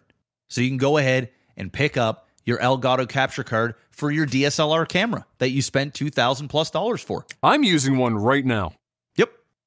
I'm using one too, except that I'm not using one for a webcam, but there's one in my computer. For my PS5. Using the Camlink 4K. The one specifically for linking your cam. Yep. Hey, guys, I am not cam shaming you if you're using a DSLR. All right? I'm not. In fact, kudos to you. You got deep pockets and you've got good taste. All right? Great. But I am going to shame you. I am going to cam shame you if you decide to go out and pick up a Logitech C920 when the face cam is out. All right? It's a bold choice. I'm going to shame you a little bit. Unless you got it at like a yard sale or on Facebook Marketplace and you picked it up for $25 and you just getting by, all right, respect. But if you're actively going out to Best Buy or you're on Amazon and you're trying to think, what's the webcam I need to get for my stream or for my Skype calls with my family or anything like that, and you don't get a face cam, I'm cam shaming you. Bad life choice. That's it. Oh, link is in the description below. Head on over there and pick one up. Mr. Black, it's time for movies and TV. Michael Caine was falsely reported, talk about fake news, to have retired from acting this week. I saw that. Until Michael Caine came onto Twitter, or whoever uses Michael Caine's Twitter for Michael Caine, and said, by the way, I'm not retired from acting. Which was great news, because I like me some Michael Caine. Of course. Who doesn't like Michael Caine? Who doesn't like some Michael Caine? Peacemaker, Black Adam, and the Batman all had their trailers released. That was a heavy-hitting trailer week this week, Mr. Black. I have here my notes. I might not like The Rock very much right now, but Pierce Brosnan's in Black Adam, so now I'm obligated to see it. That's the truth. Yeah. It's just, and honestly, like, of all the Rock roles, this is the one that I want to see him in, because this is like his passion project. He's been fighting. This is like The Rock's version of Ryan Reynolds fighting for Deadpool. It's like The Rock fighting for Black Adam and becoming Black Adam and doing his thing. You know, I respect that about The Rock for this film, so I want to see it for that reason as well. But then also Pierce Brosnan. So I will see it. I watched the trailer. I'm assuming you also watched the trailer for Black Adam. I did. What were your thoughts? It was more of a teaser than an actual trailer. It's definitely a teaser. Yeah. I mean, it was what I thought it was going to be. It's The Rock as a superhero, or I guess like an anti-hero. He's an anti-hero. Yeah. It's I feel like we're going to get a very similar performance that we got in Hercules.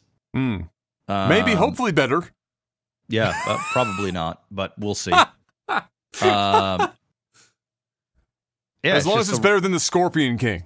Yeah, I mean, listen, I really like Shazam, and I mean, eventually these two are going to meet. So I'm excited for that.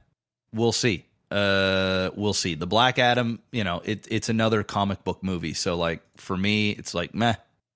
I'll go see it, and maybe it'll wow me. How'd you feel about the Batman trailer? That I really liked. That was. It was. Nice. Nice. I like that. It didn't look like a comic book movie. It looked like a movie. The way when I watched it, I felt like the way I said it in the reaction I did for it. I said I feel like I'm watching a movie. When I watch Marvel, I don't necessarily feel like I'm watching. You feel like you're watching film. Yeah, you feel like you're watching film. Like when I saw this, I'm like I'm watching cinema. Right? Yeah. That was the difference. Yeah. No, I'm with you on that. It looked pretty damn good. Everything about it just looks awesome. I'm ready for this. I'm ready for this angry Batman, this like gritty, pissed off Batman, that looks like will kill people and doesn't give a fuck. And it kind of reminded me of some like really good, like I don't know if you ever seen the movie Seven, with Samuel L. Jackson. I think I have. Yeah, it's got a very like dark detective mystery vibe to it, almost like bordering horror. Looks awesome. It looks awesome. I'm ready. I don't want to see any more. I just want to see the movie. Yeah, I don't want, and that was the other thing I mentioned. I said, you know what I also liked about this trailer? I don't feel like I've seen the whole fucking movie. Yeah. Which again is a problem that the industry has had for a while now. Where like every time you see a trailer, you're gambling as to whether or not you're going to see basically every plot point the film has to offer, and then what's the point of going to the fucking movie at that point? You've already seen everything. Yep. And they didn't do that. In fact, they didn't even show the Riddler's face. Nope. And I want it to stay that way. Keep it that way. But yeah, I was actually legitimately, I'm not like an enormous Batman fan, but I was like, yes, give me this shit. Give it to me, please. I'll take it.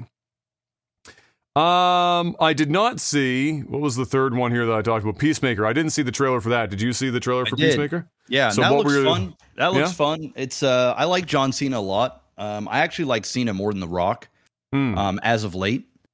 Not saying The Rock can't make good movies, because he does have some really Cena's got the comedy chops. That's what I like about Cena. Cena isn't taking himself too serious. And that's what I like about Cena. Yeah. The Rock is, I mean, I respect the fact that The Rock has definitely matured as an actor. He's definitely gotten better as an actor over time.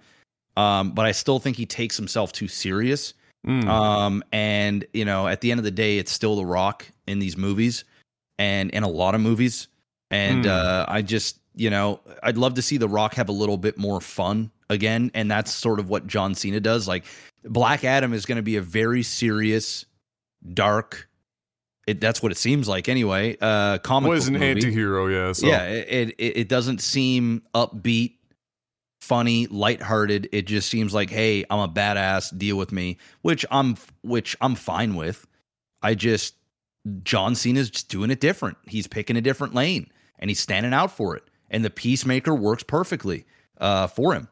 Do you think The Rock was like that though, because so many people told him that he couldn't be the giant fucking, black Samoan dude when he first entered Hollywood, and he was afraid nobody would take him seriously, so he's so hell-bent on he's a little concerned that if he goes Cena's route, Cena's not making movies like The Rock is and pulling in the money The Rock is, right? Cena's out there making, yeah, exactly. And so but The Rock, when he did Walking Tall and fucking, The Scorpion King, I don't think anyone was watching that going, oh shit, that man's gonna make like more money than everyone else in the movie industry.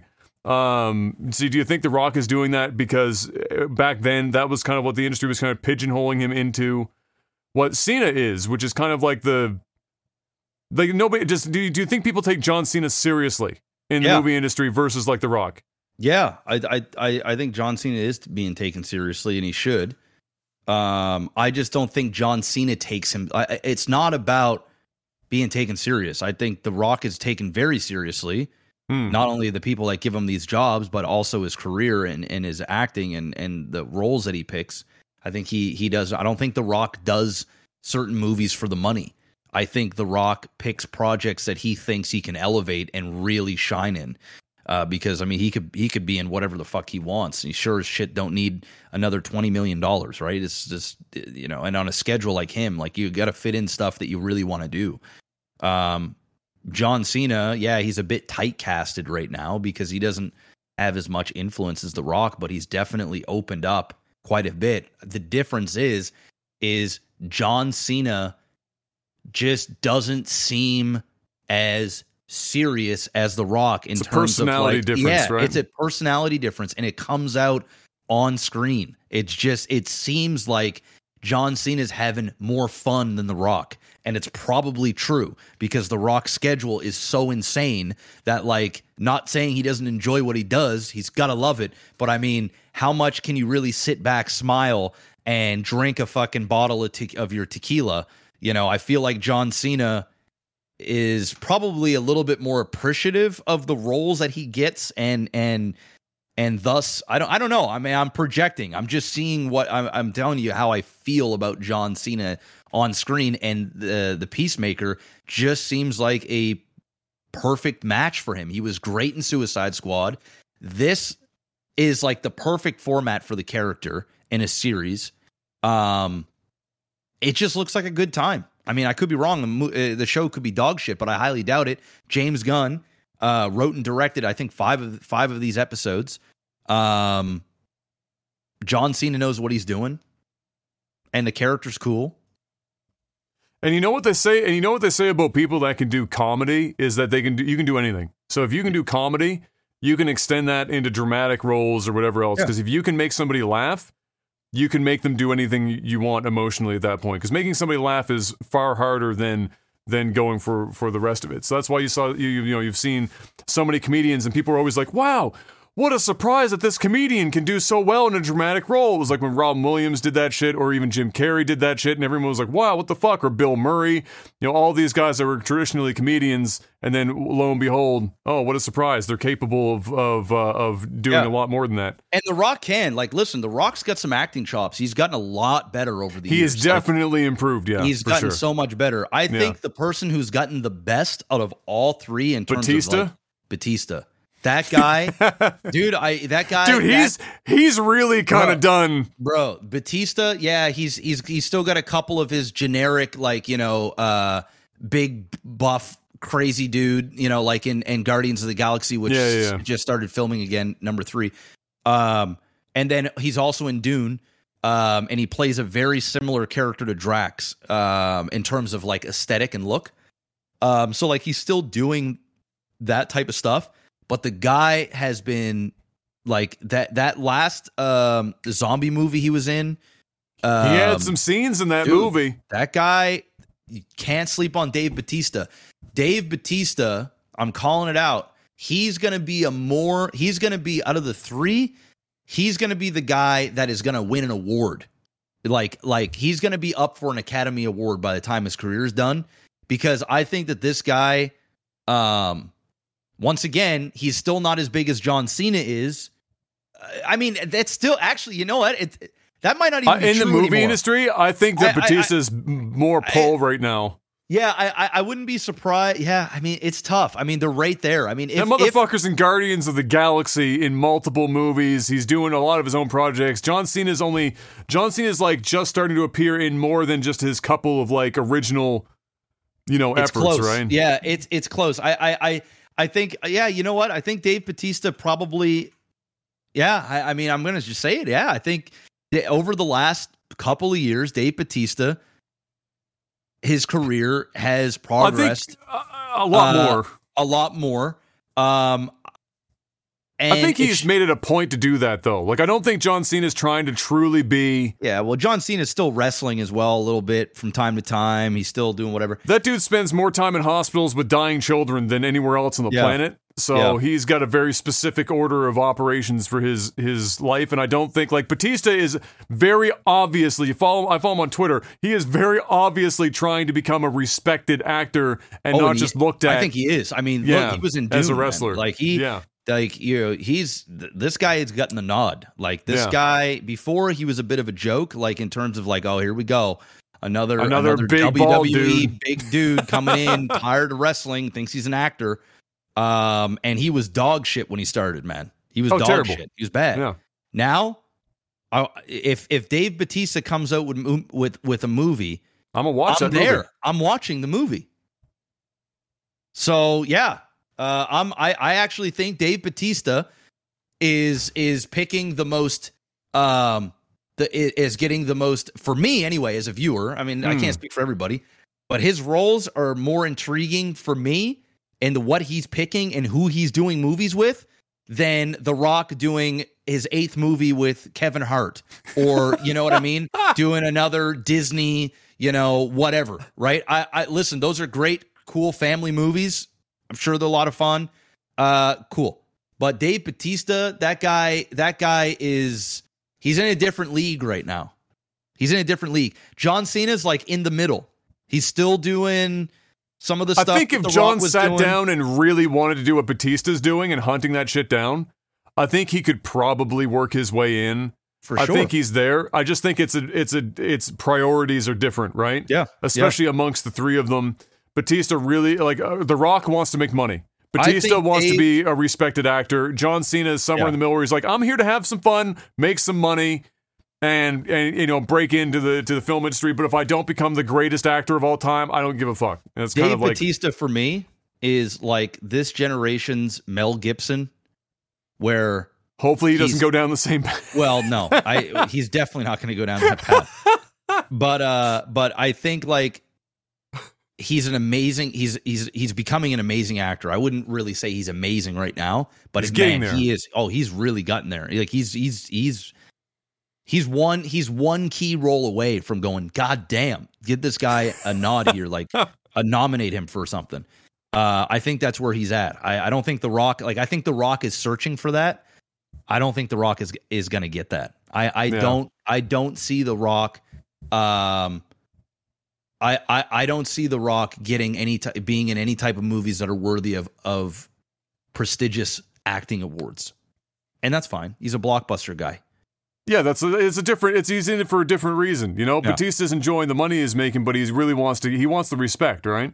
I think Dave Bautista's made money, and now he's going, I'm going to pick some projects that I think not only can I learn as an actor, but I can work with people that are going to, elevate my career. Well, he made money, and then if you know his story, he lost wrestling. It all. He spent all of his shit and then like started all over again. Yep. And again, speaking about personalities, is that Batista seems like one of those guys, especially having watched his whole wrestling career, where he's a respect guy. He wants to earn respect. Yeah. He likes the money, but his bigger thing is that he gets respect from people perhaps that he has respect for, is like his biggest personal thing. Yeah. And The Rock is like, I just want to make as much money. I mean, I think Dave Bautista, when he goes on an acting set, and I'm speculating here, I'm just for talking sake. I think when he goes down and he's sitting in a room or he's at a reading table with, like, say, a Leonardo DiCaprio or I don't know, a Matt Damon or whatever, right? I think Dave Bautista strives to go into that room and have everybody look at him as The a same peer way. Yeah. and go to bat with him. Exactly. Like, I think The Rock walks into a room and everybody just treats him that way because he's The Rock, right? Yes, yeah. It doesn't matter. He's not there to try to impress you, right? No. You're there to try to impress him, right? Yeah. It's different. And that shows by what Dave Bautista and the roles he's taken. Yeah, he's been taking, there's been a few like things he's been doing, you could just tell, for like passion projects, maybe to help a friend or whatever, dip his toes into this or that. But man, he's been picking some roles that, like, this guy, he's got a vision for his career, and these directors. What do you think the character is that Dave Bautista plays that gets him his Academy nod? What type of character do you think he's going to play that gets him that nod? Jeez, I don't know. I think it doesn't come for a while, but I think it ends up being a movie in which he plays a mentor role. I think he will be the mentor, and I think that's the kind of role that he will take that will get him his nod. Yeah, some sort of mentorship. I don't think it's going to be an action movie by any means. It could be like I think it could be two things. It could be like a really good war movie by a very, very like Spielberg shows up and gives him a role, like a Christopher Nolan or something. You know what I mean? Like a period piece, a war movie that, I'm not talking, Gears of War or something. No. I'm talking like, some sort of like World War II or some shit. Yeah. Where he goes in there and he gets acting chops. Or I think he could do a mentor role. I mean, he could play what The Rock phoned in on the wrestling movie, right? Where he could play somebody. But I think he could show some chops on something that like Ben Affleck did, where he plays somebody that's battling addiction, and which was really just what seems to be Ben Affleck's real life. Well, yeah, yeah, but I think Dave Bautista, he could play do something a character like that has a drinking problem, or I don't know, and he's trying to get his life back together. Yeah. I think he could really shine, kind of like kind of like what Kevin Hart did, which, by the way, I think Kevin Hart should have got a nod. I don't necessarily think for Oscar, but for an award, if he didn't, for Fatherhood. He did a movie, I don't know if you've seen it or not, but Kevin Hart, he did a movie called Fatherhood. If you guys didn't see it, go watch the movie, especially if you're a parent, and even more so if you're a single dad. Go watch this movie. This guy fucking acted in that movie. And it's another comedian that can act. What a shocking conclusion. He did some comedy stuff in there, like his Kevin Hart, shit, like the Kevin Hart stuff. But the guy in there was a story.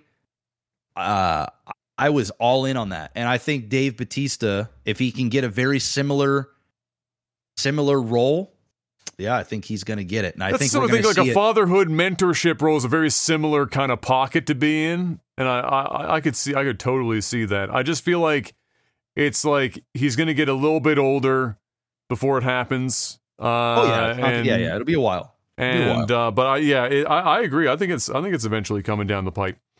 Doctor Strange, Thor, and Black Panther movies, the ones that were dropping in 2022, they're still coming out in 2022, but they have all been delayed by a few months apiece, some more than others, pushing some other films back to 2023, like Ant-Man and the Marvels.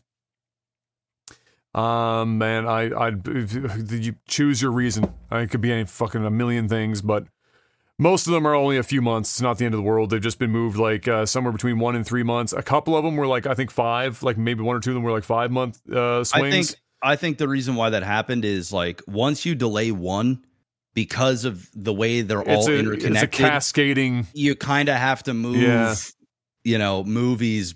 You can't have the one go before the other type thing. Yeah. So it's not a huge shift, but it's a little bit of a shift. Cowboy Bebop Netflix live action show got an official teaser finally.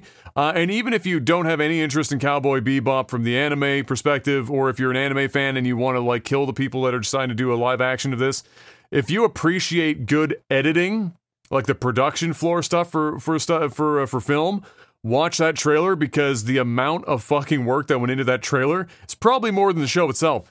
That shit was crazy. Have you seen it? I think the movie is like that. That's how the movie is. Did you see the trailer? Yeah. Oh yeah. If the whole thing is like that, that's gonna stylistic. fucking be insane. I wouldn't say the entire, but there's probably big action set pieces that are like that. Yeah.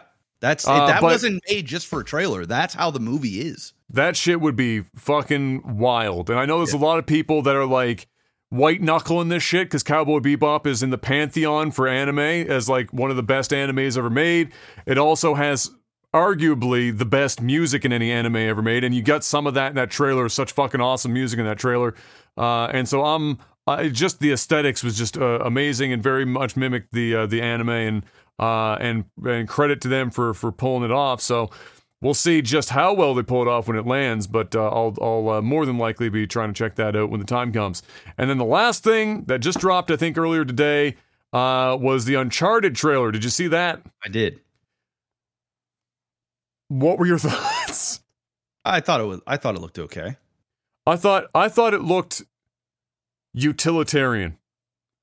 I thought it was like somebody. It's like somebody was told that you have to do an Uncharted movie, and they said okay, and they did the absolute bare minimum of what that would be representative of, and called it a day.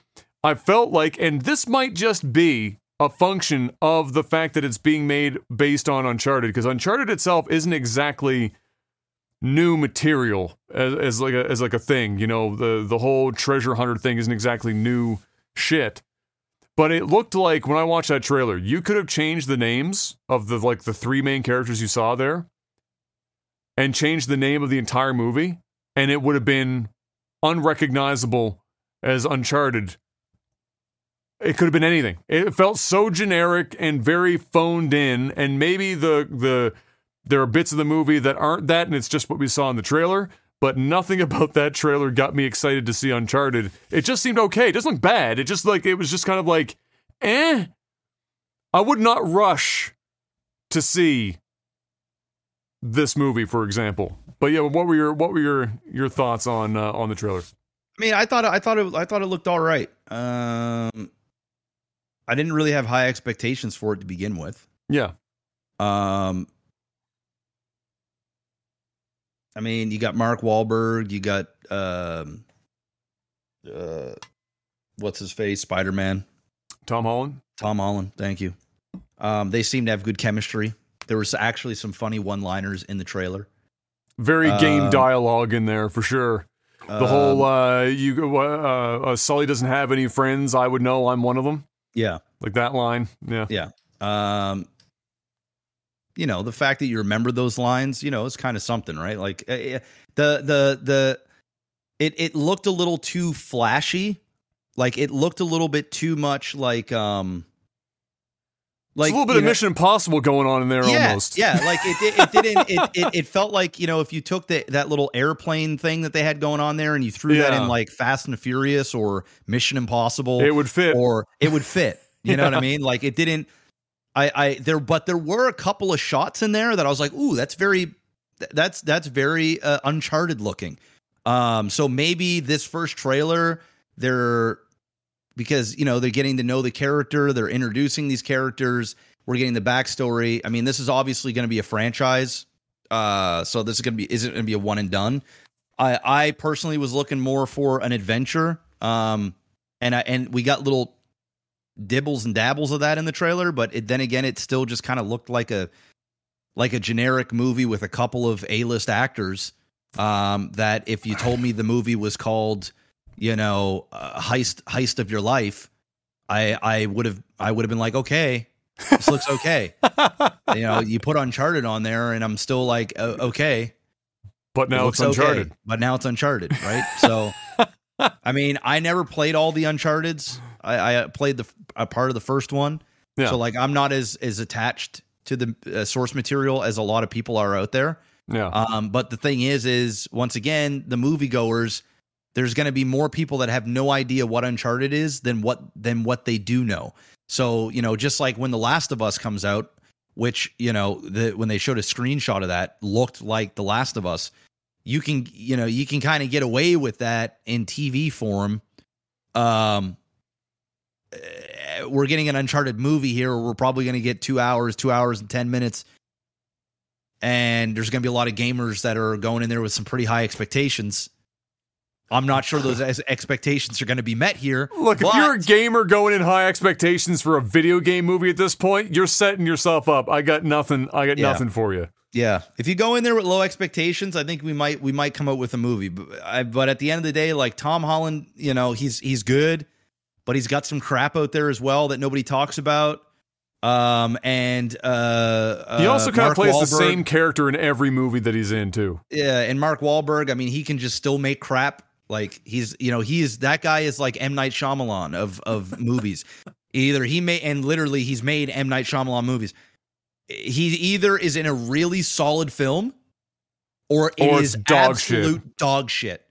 It's like it's bordering. It isn't as bad as Bruce Willis, but we're getting there. Like the more his career goes on, the more he's becoming a Bruce Willis, right? Where it's just like, dude is literally acting for the money. The roles he's taking, not great.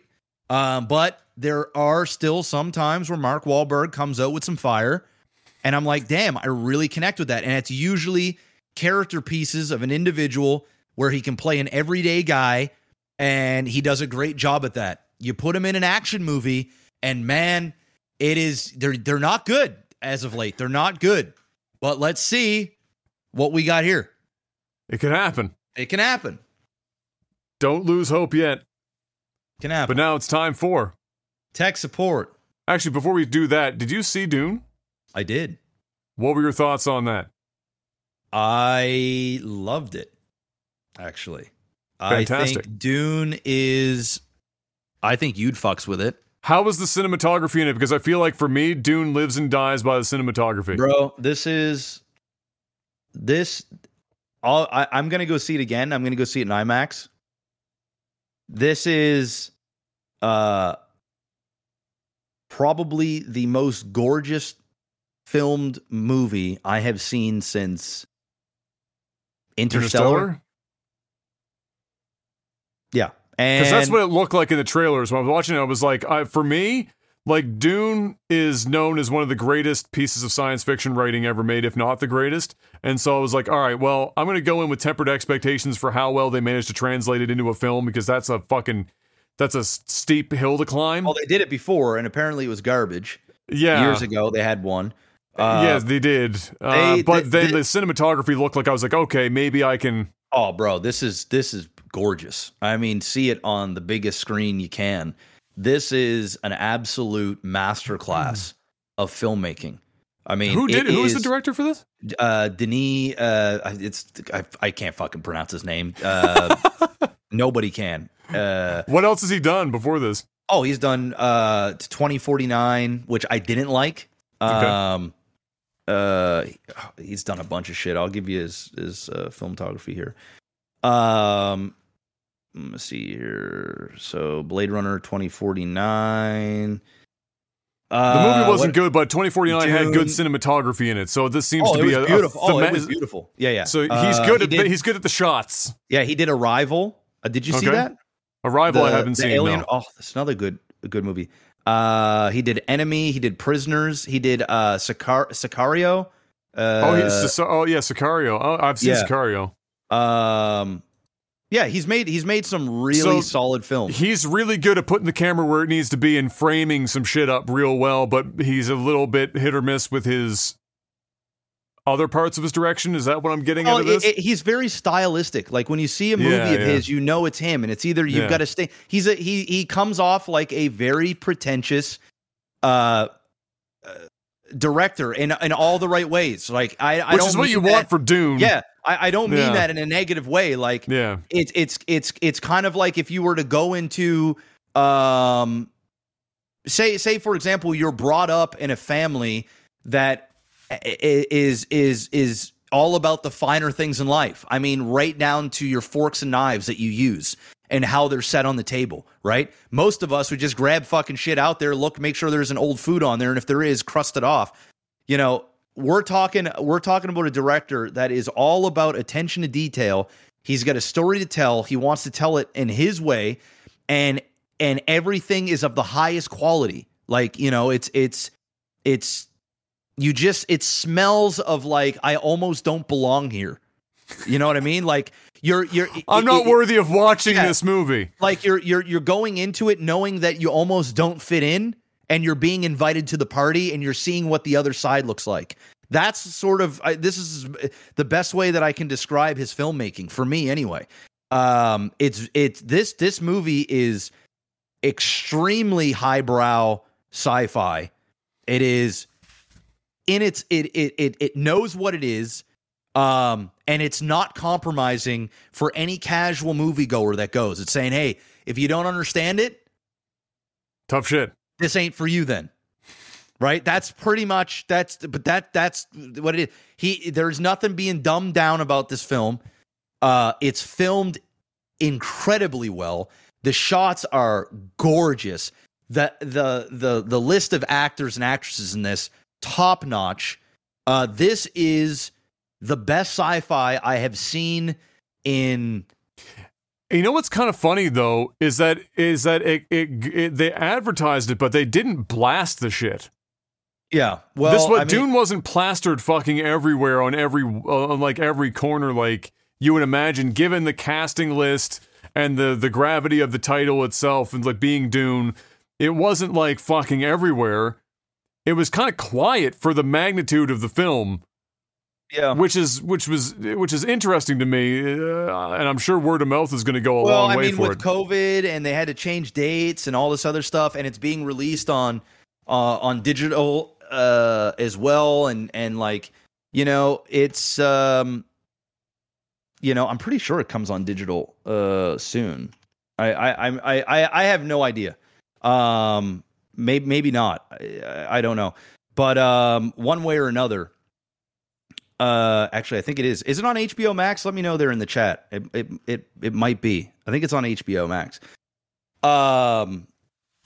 Yeah. So anyway, back to what I thought. Great film. I think you're gonna dig it a lot. It is clearly half a movie. Like, they tried to film the second one back to back, but the studio refused to greenlight it because they didn't know how well it was gonna do. So I'm praying to the gods that this does well, so that it will be an absolute.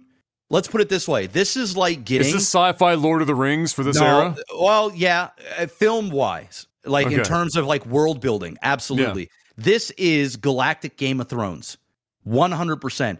And if number 2 doesn't come out, the second half of this will be like Game of Thrones getting an ending at the end of the Red Wedding.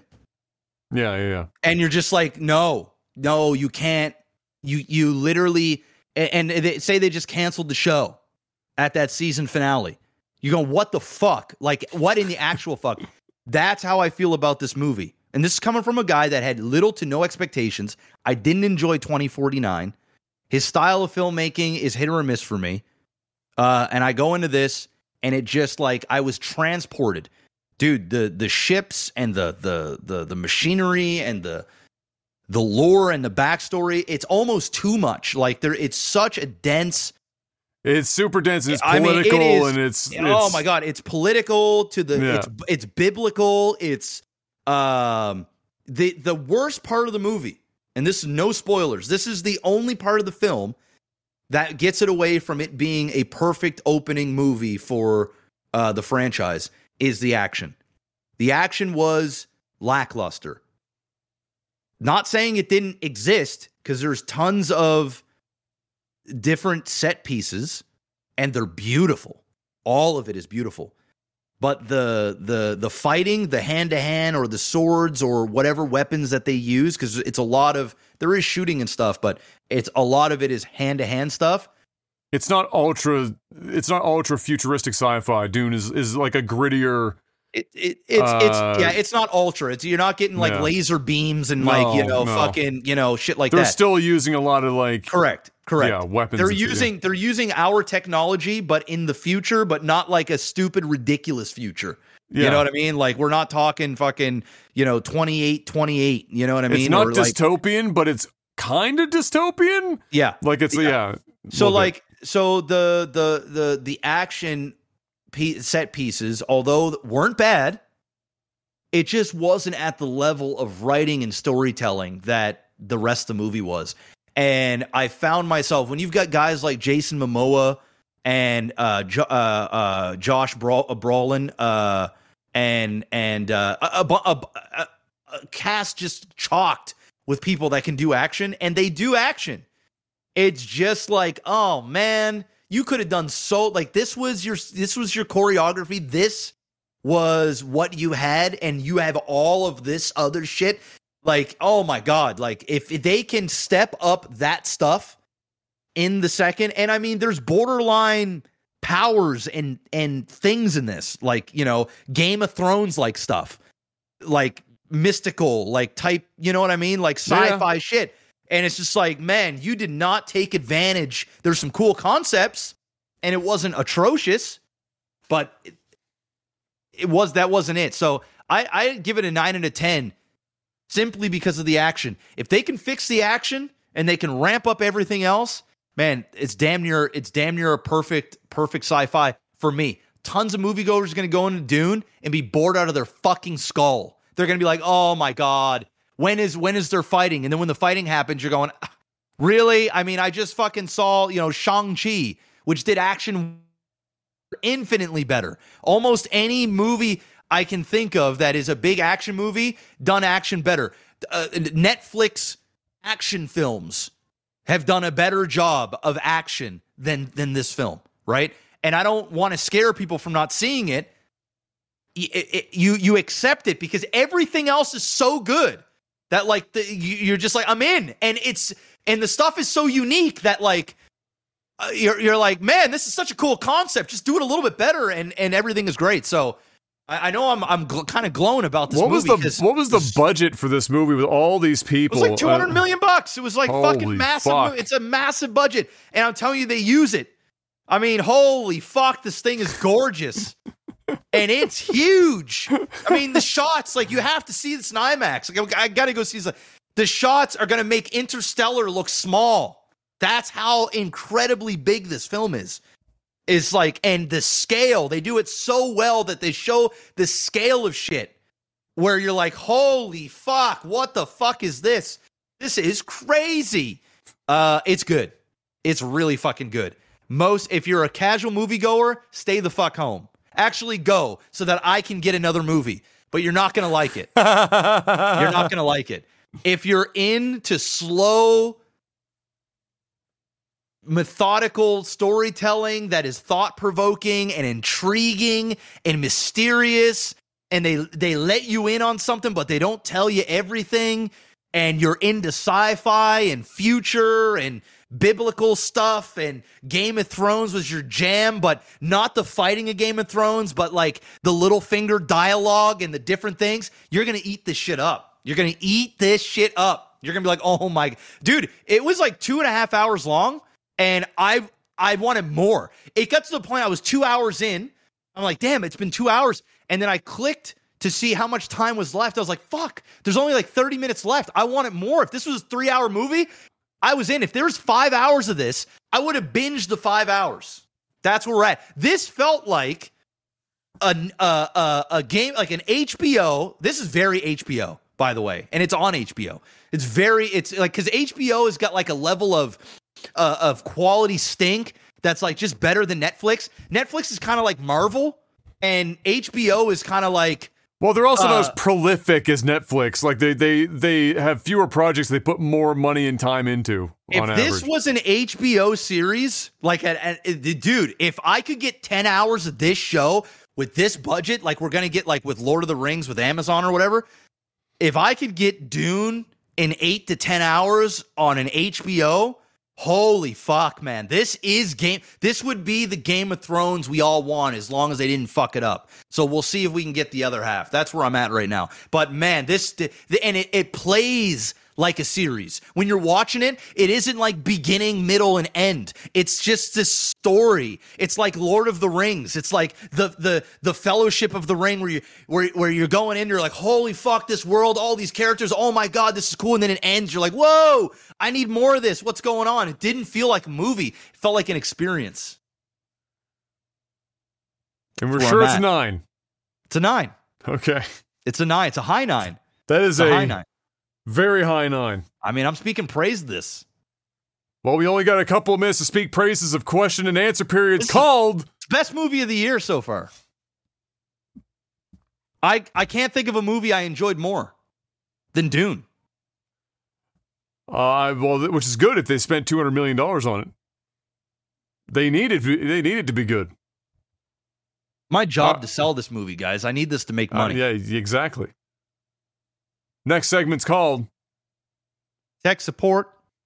Patreon.com/LikeTV. $10 more a month gets you a couple of benefits, one of which is they ask us questions on a post I put up on Patreon every time before the podcast called Tech Support. You can ask us questions there. We answer as many as we can with the time we have left, which today is not much because I have to take him to work soon. Time tricks. Would you rather be a jack of all trades, master of none, or the undisputed best at one or two things but terrible at everything else? The undisputed best at one or two things. Be terrible Absolutely. At everything else. Yep. That's not even easy. As a self-proclaimed jack of all trades, it ain't all that. Oh,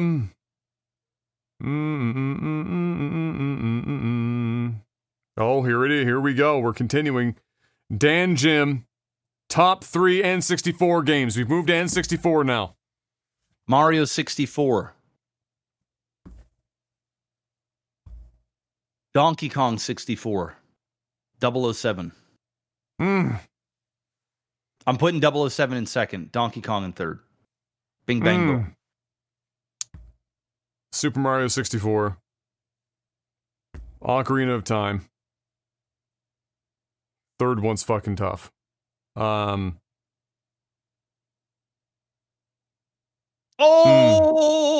I got to get rid of Donkey Kong. I'm sorry. Because it's too close to Mario. I got to go Super Smash Bros. Okay. I have to. If I don't put Super Smash Bros. On that list, I'm not a gamer. That's I'm fair. just not. And I got to put it above Donkey Kong 64. Got it. Mario 64, Ocarina of Time, and holy shit. Hey, you ain't putting Smash Bros. On there? That third spot. 007? That third spot is fucking... Well, here's the problem with 007. 007 is amazing. Perfect Dark is 007, but better in every conceivable way. Yeah, technically. From a technical perspective. But experience-wise, man. No, it's not the same not thing. Even close, man. It's not even close. I would be comfortable putting GoldenEye there, but there are definitely other games like that you could probably fit in there. But for now, I'll if you're asking me which game I want to play, GoldenEye or Perfect Dark, I'm picking GoldenEye every time. Of course, Perfect that's Dark, why it's better. Perfect Dark doesn't come out of the box from a technical perspective. Perfect Dark is better in every conceivable way. Sure, but GoldenEye is the game that's going to get played every time. Listen. You know, I'm going to make a really bad analogy here. All right. I better not make that analogy. It's 2021. Scratch that. I'm not getting canceled today. You know what? It's Mario Kart, ain't it? Oh, hell no. It's Donkey Kong. It's Diddy Kong Racing, sorry. Is better than Mario Kart. Oof. But once again, of the two that get pulled out of the closet, I own both. Mario Kart gets pulled out. It's one of those things. Diddy Kong Racing is better than Mario Kart in every fucking way imaginable. I agree. Once again, technically, yes. But you still take Mario Kart 64 out to play it. Exactly.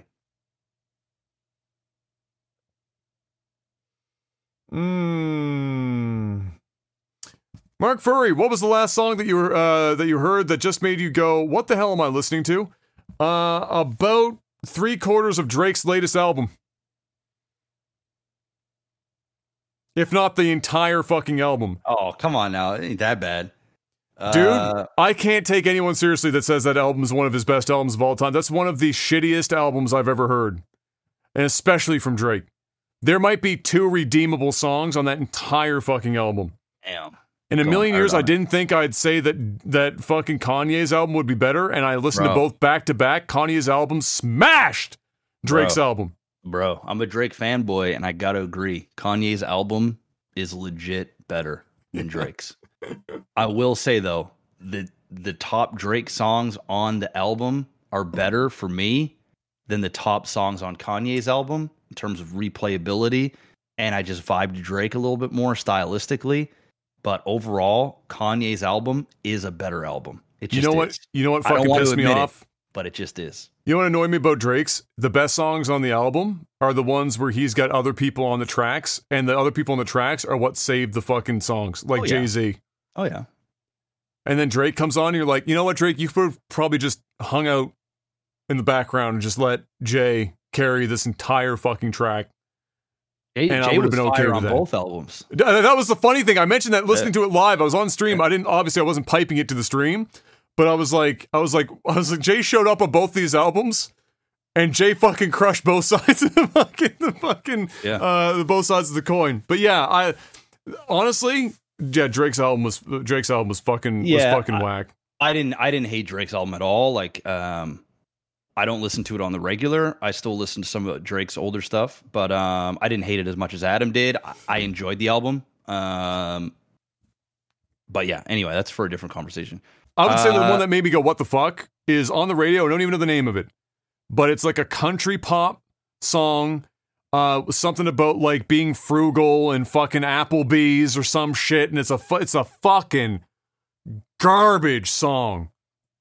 Just garbage. That, and the only other song I can think of that really made me go, what the fuck, was when Machine Gun Kelly came out with that fucking like emo punk rock song, and I was he's got like an entire album. Oh, I know he does. Yeah. I mean, this is kind of a cop out, but I don't listen to music. I don't listen to like anything new. So I haven't really heard of any what the fuck stuff. I just don't sit around and listen to music like ever. Simply because I can't really, I mean, I do listen to music on stream. I just do the bypass stuff, but I don't, it's such a pain in the ass to do that. I can't just like go on YouTube and just fucking listen to stuff. I got to like channel everything in and manually put, it's just, I probably listen to like maybe 5 or 6 songs in a stream, and that's pretty much the show. I mean, if this was me a couple years ago, yeah, I'd probably be able to answer this because I'd be listening to music all day, but I just can't on stream. So I just don't really have time. So I can't really answer the question. I don't know anything new. What's your favorite scary movie? Super Kami Guru asks. Scary movie? I mean, I won't say From Dusk Till Dawn because I just keep saying that. And to be frank, it's not the scariest movie. It's just a really good, fun time that's just different. It takes you on a ride. But I would say in terms of like legit horror, I can't give you, I mean, if I had to give you one, I mean, nothing really scares me anymore. That's my problem, is I don't really get scared, so it's really hard for me to answer this. I would say the ones I appreciate the most, the handful of the James Wan films are good. Yeah, The Conjuring is really, really creepy. The first Conjuring. Honestly, the first Silent Hill movie wasn't dog shit. It wasn't. It's not a good movie, man. It wasn't good, but name me, like, other than James Wan, name me some good fucking horror films. They're all trash. I can name you a bunch. I mean, The Conjuring is really good. Okay. I loved Evil Dead. Very, very is good. Is that really horror? The old Evil Dead? Yeah. Evil. I'm not even just talking about the original, which is pretty fucking creepy. It's kind of a parody now because it's so old. But you show a child that movie and it's there. But the remake of Evil Dead was actually really good too. Pretty scary. 13 Ghosts, very scary movie. I highly recommend if you guys haven't seen that. That's a fucking creepy ass film.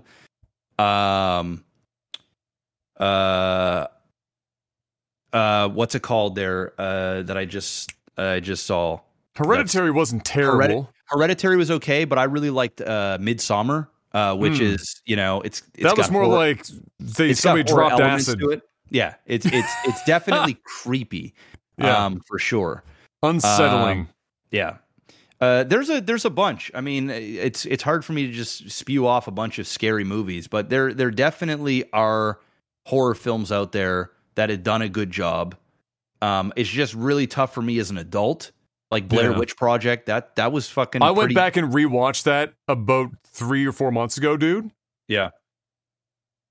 Well, of course. I mean, the genre has gone up. Has gone. The found footage so thing is. Yeah, it was something. Yeah, there's definitely better found footage movies out there, but yeah, I mean, it's hard for me to just pick a bunch of horror movies, but there are a bunch out there. Not a lot really scared the fuck out of me in 2021. Yeah.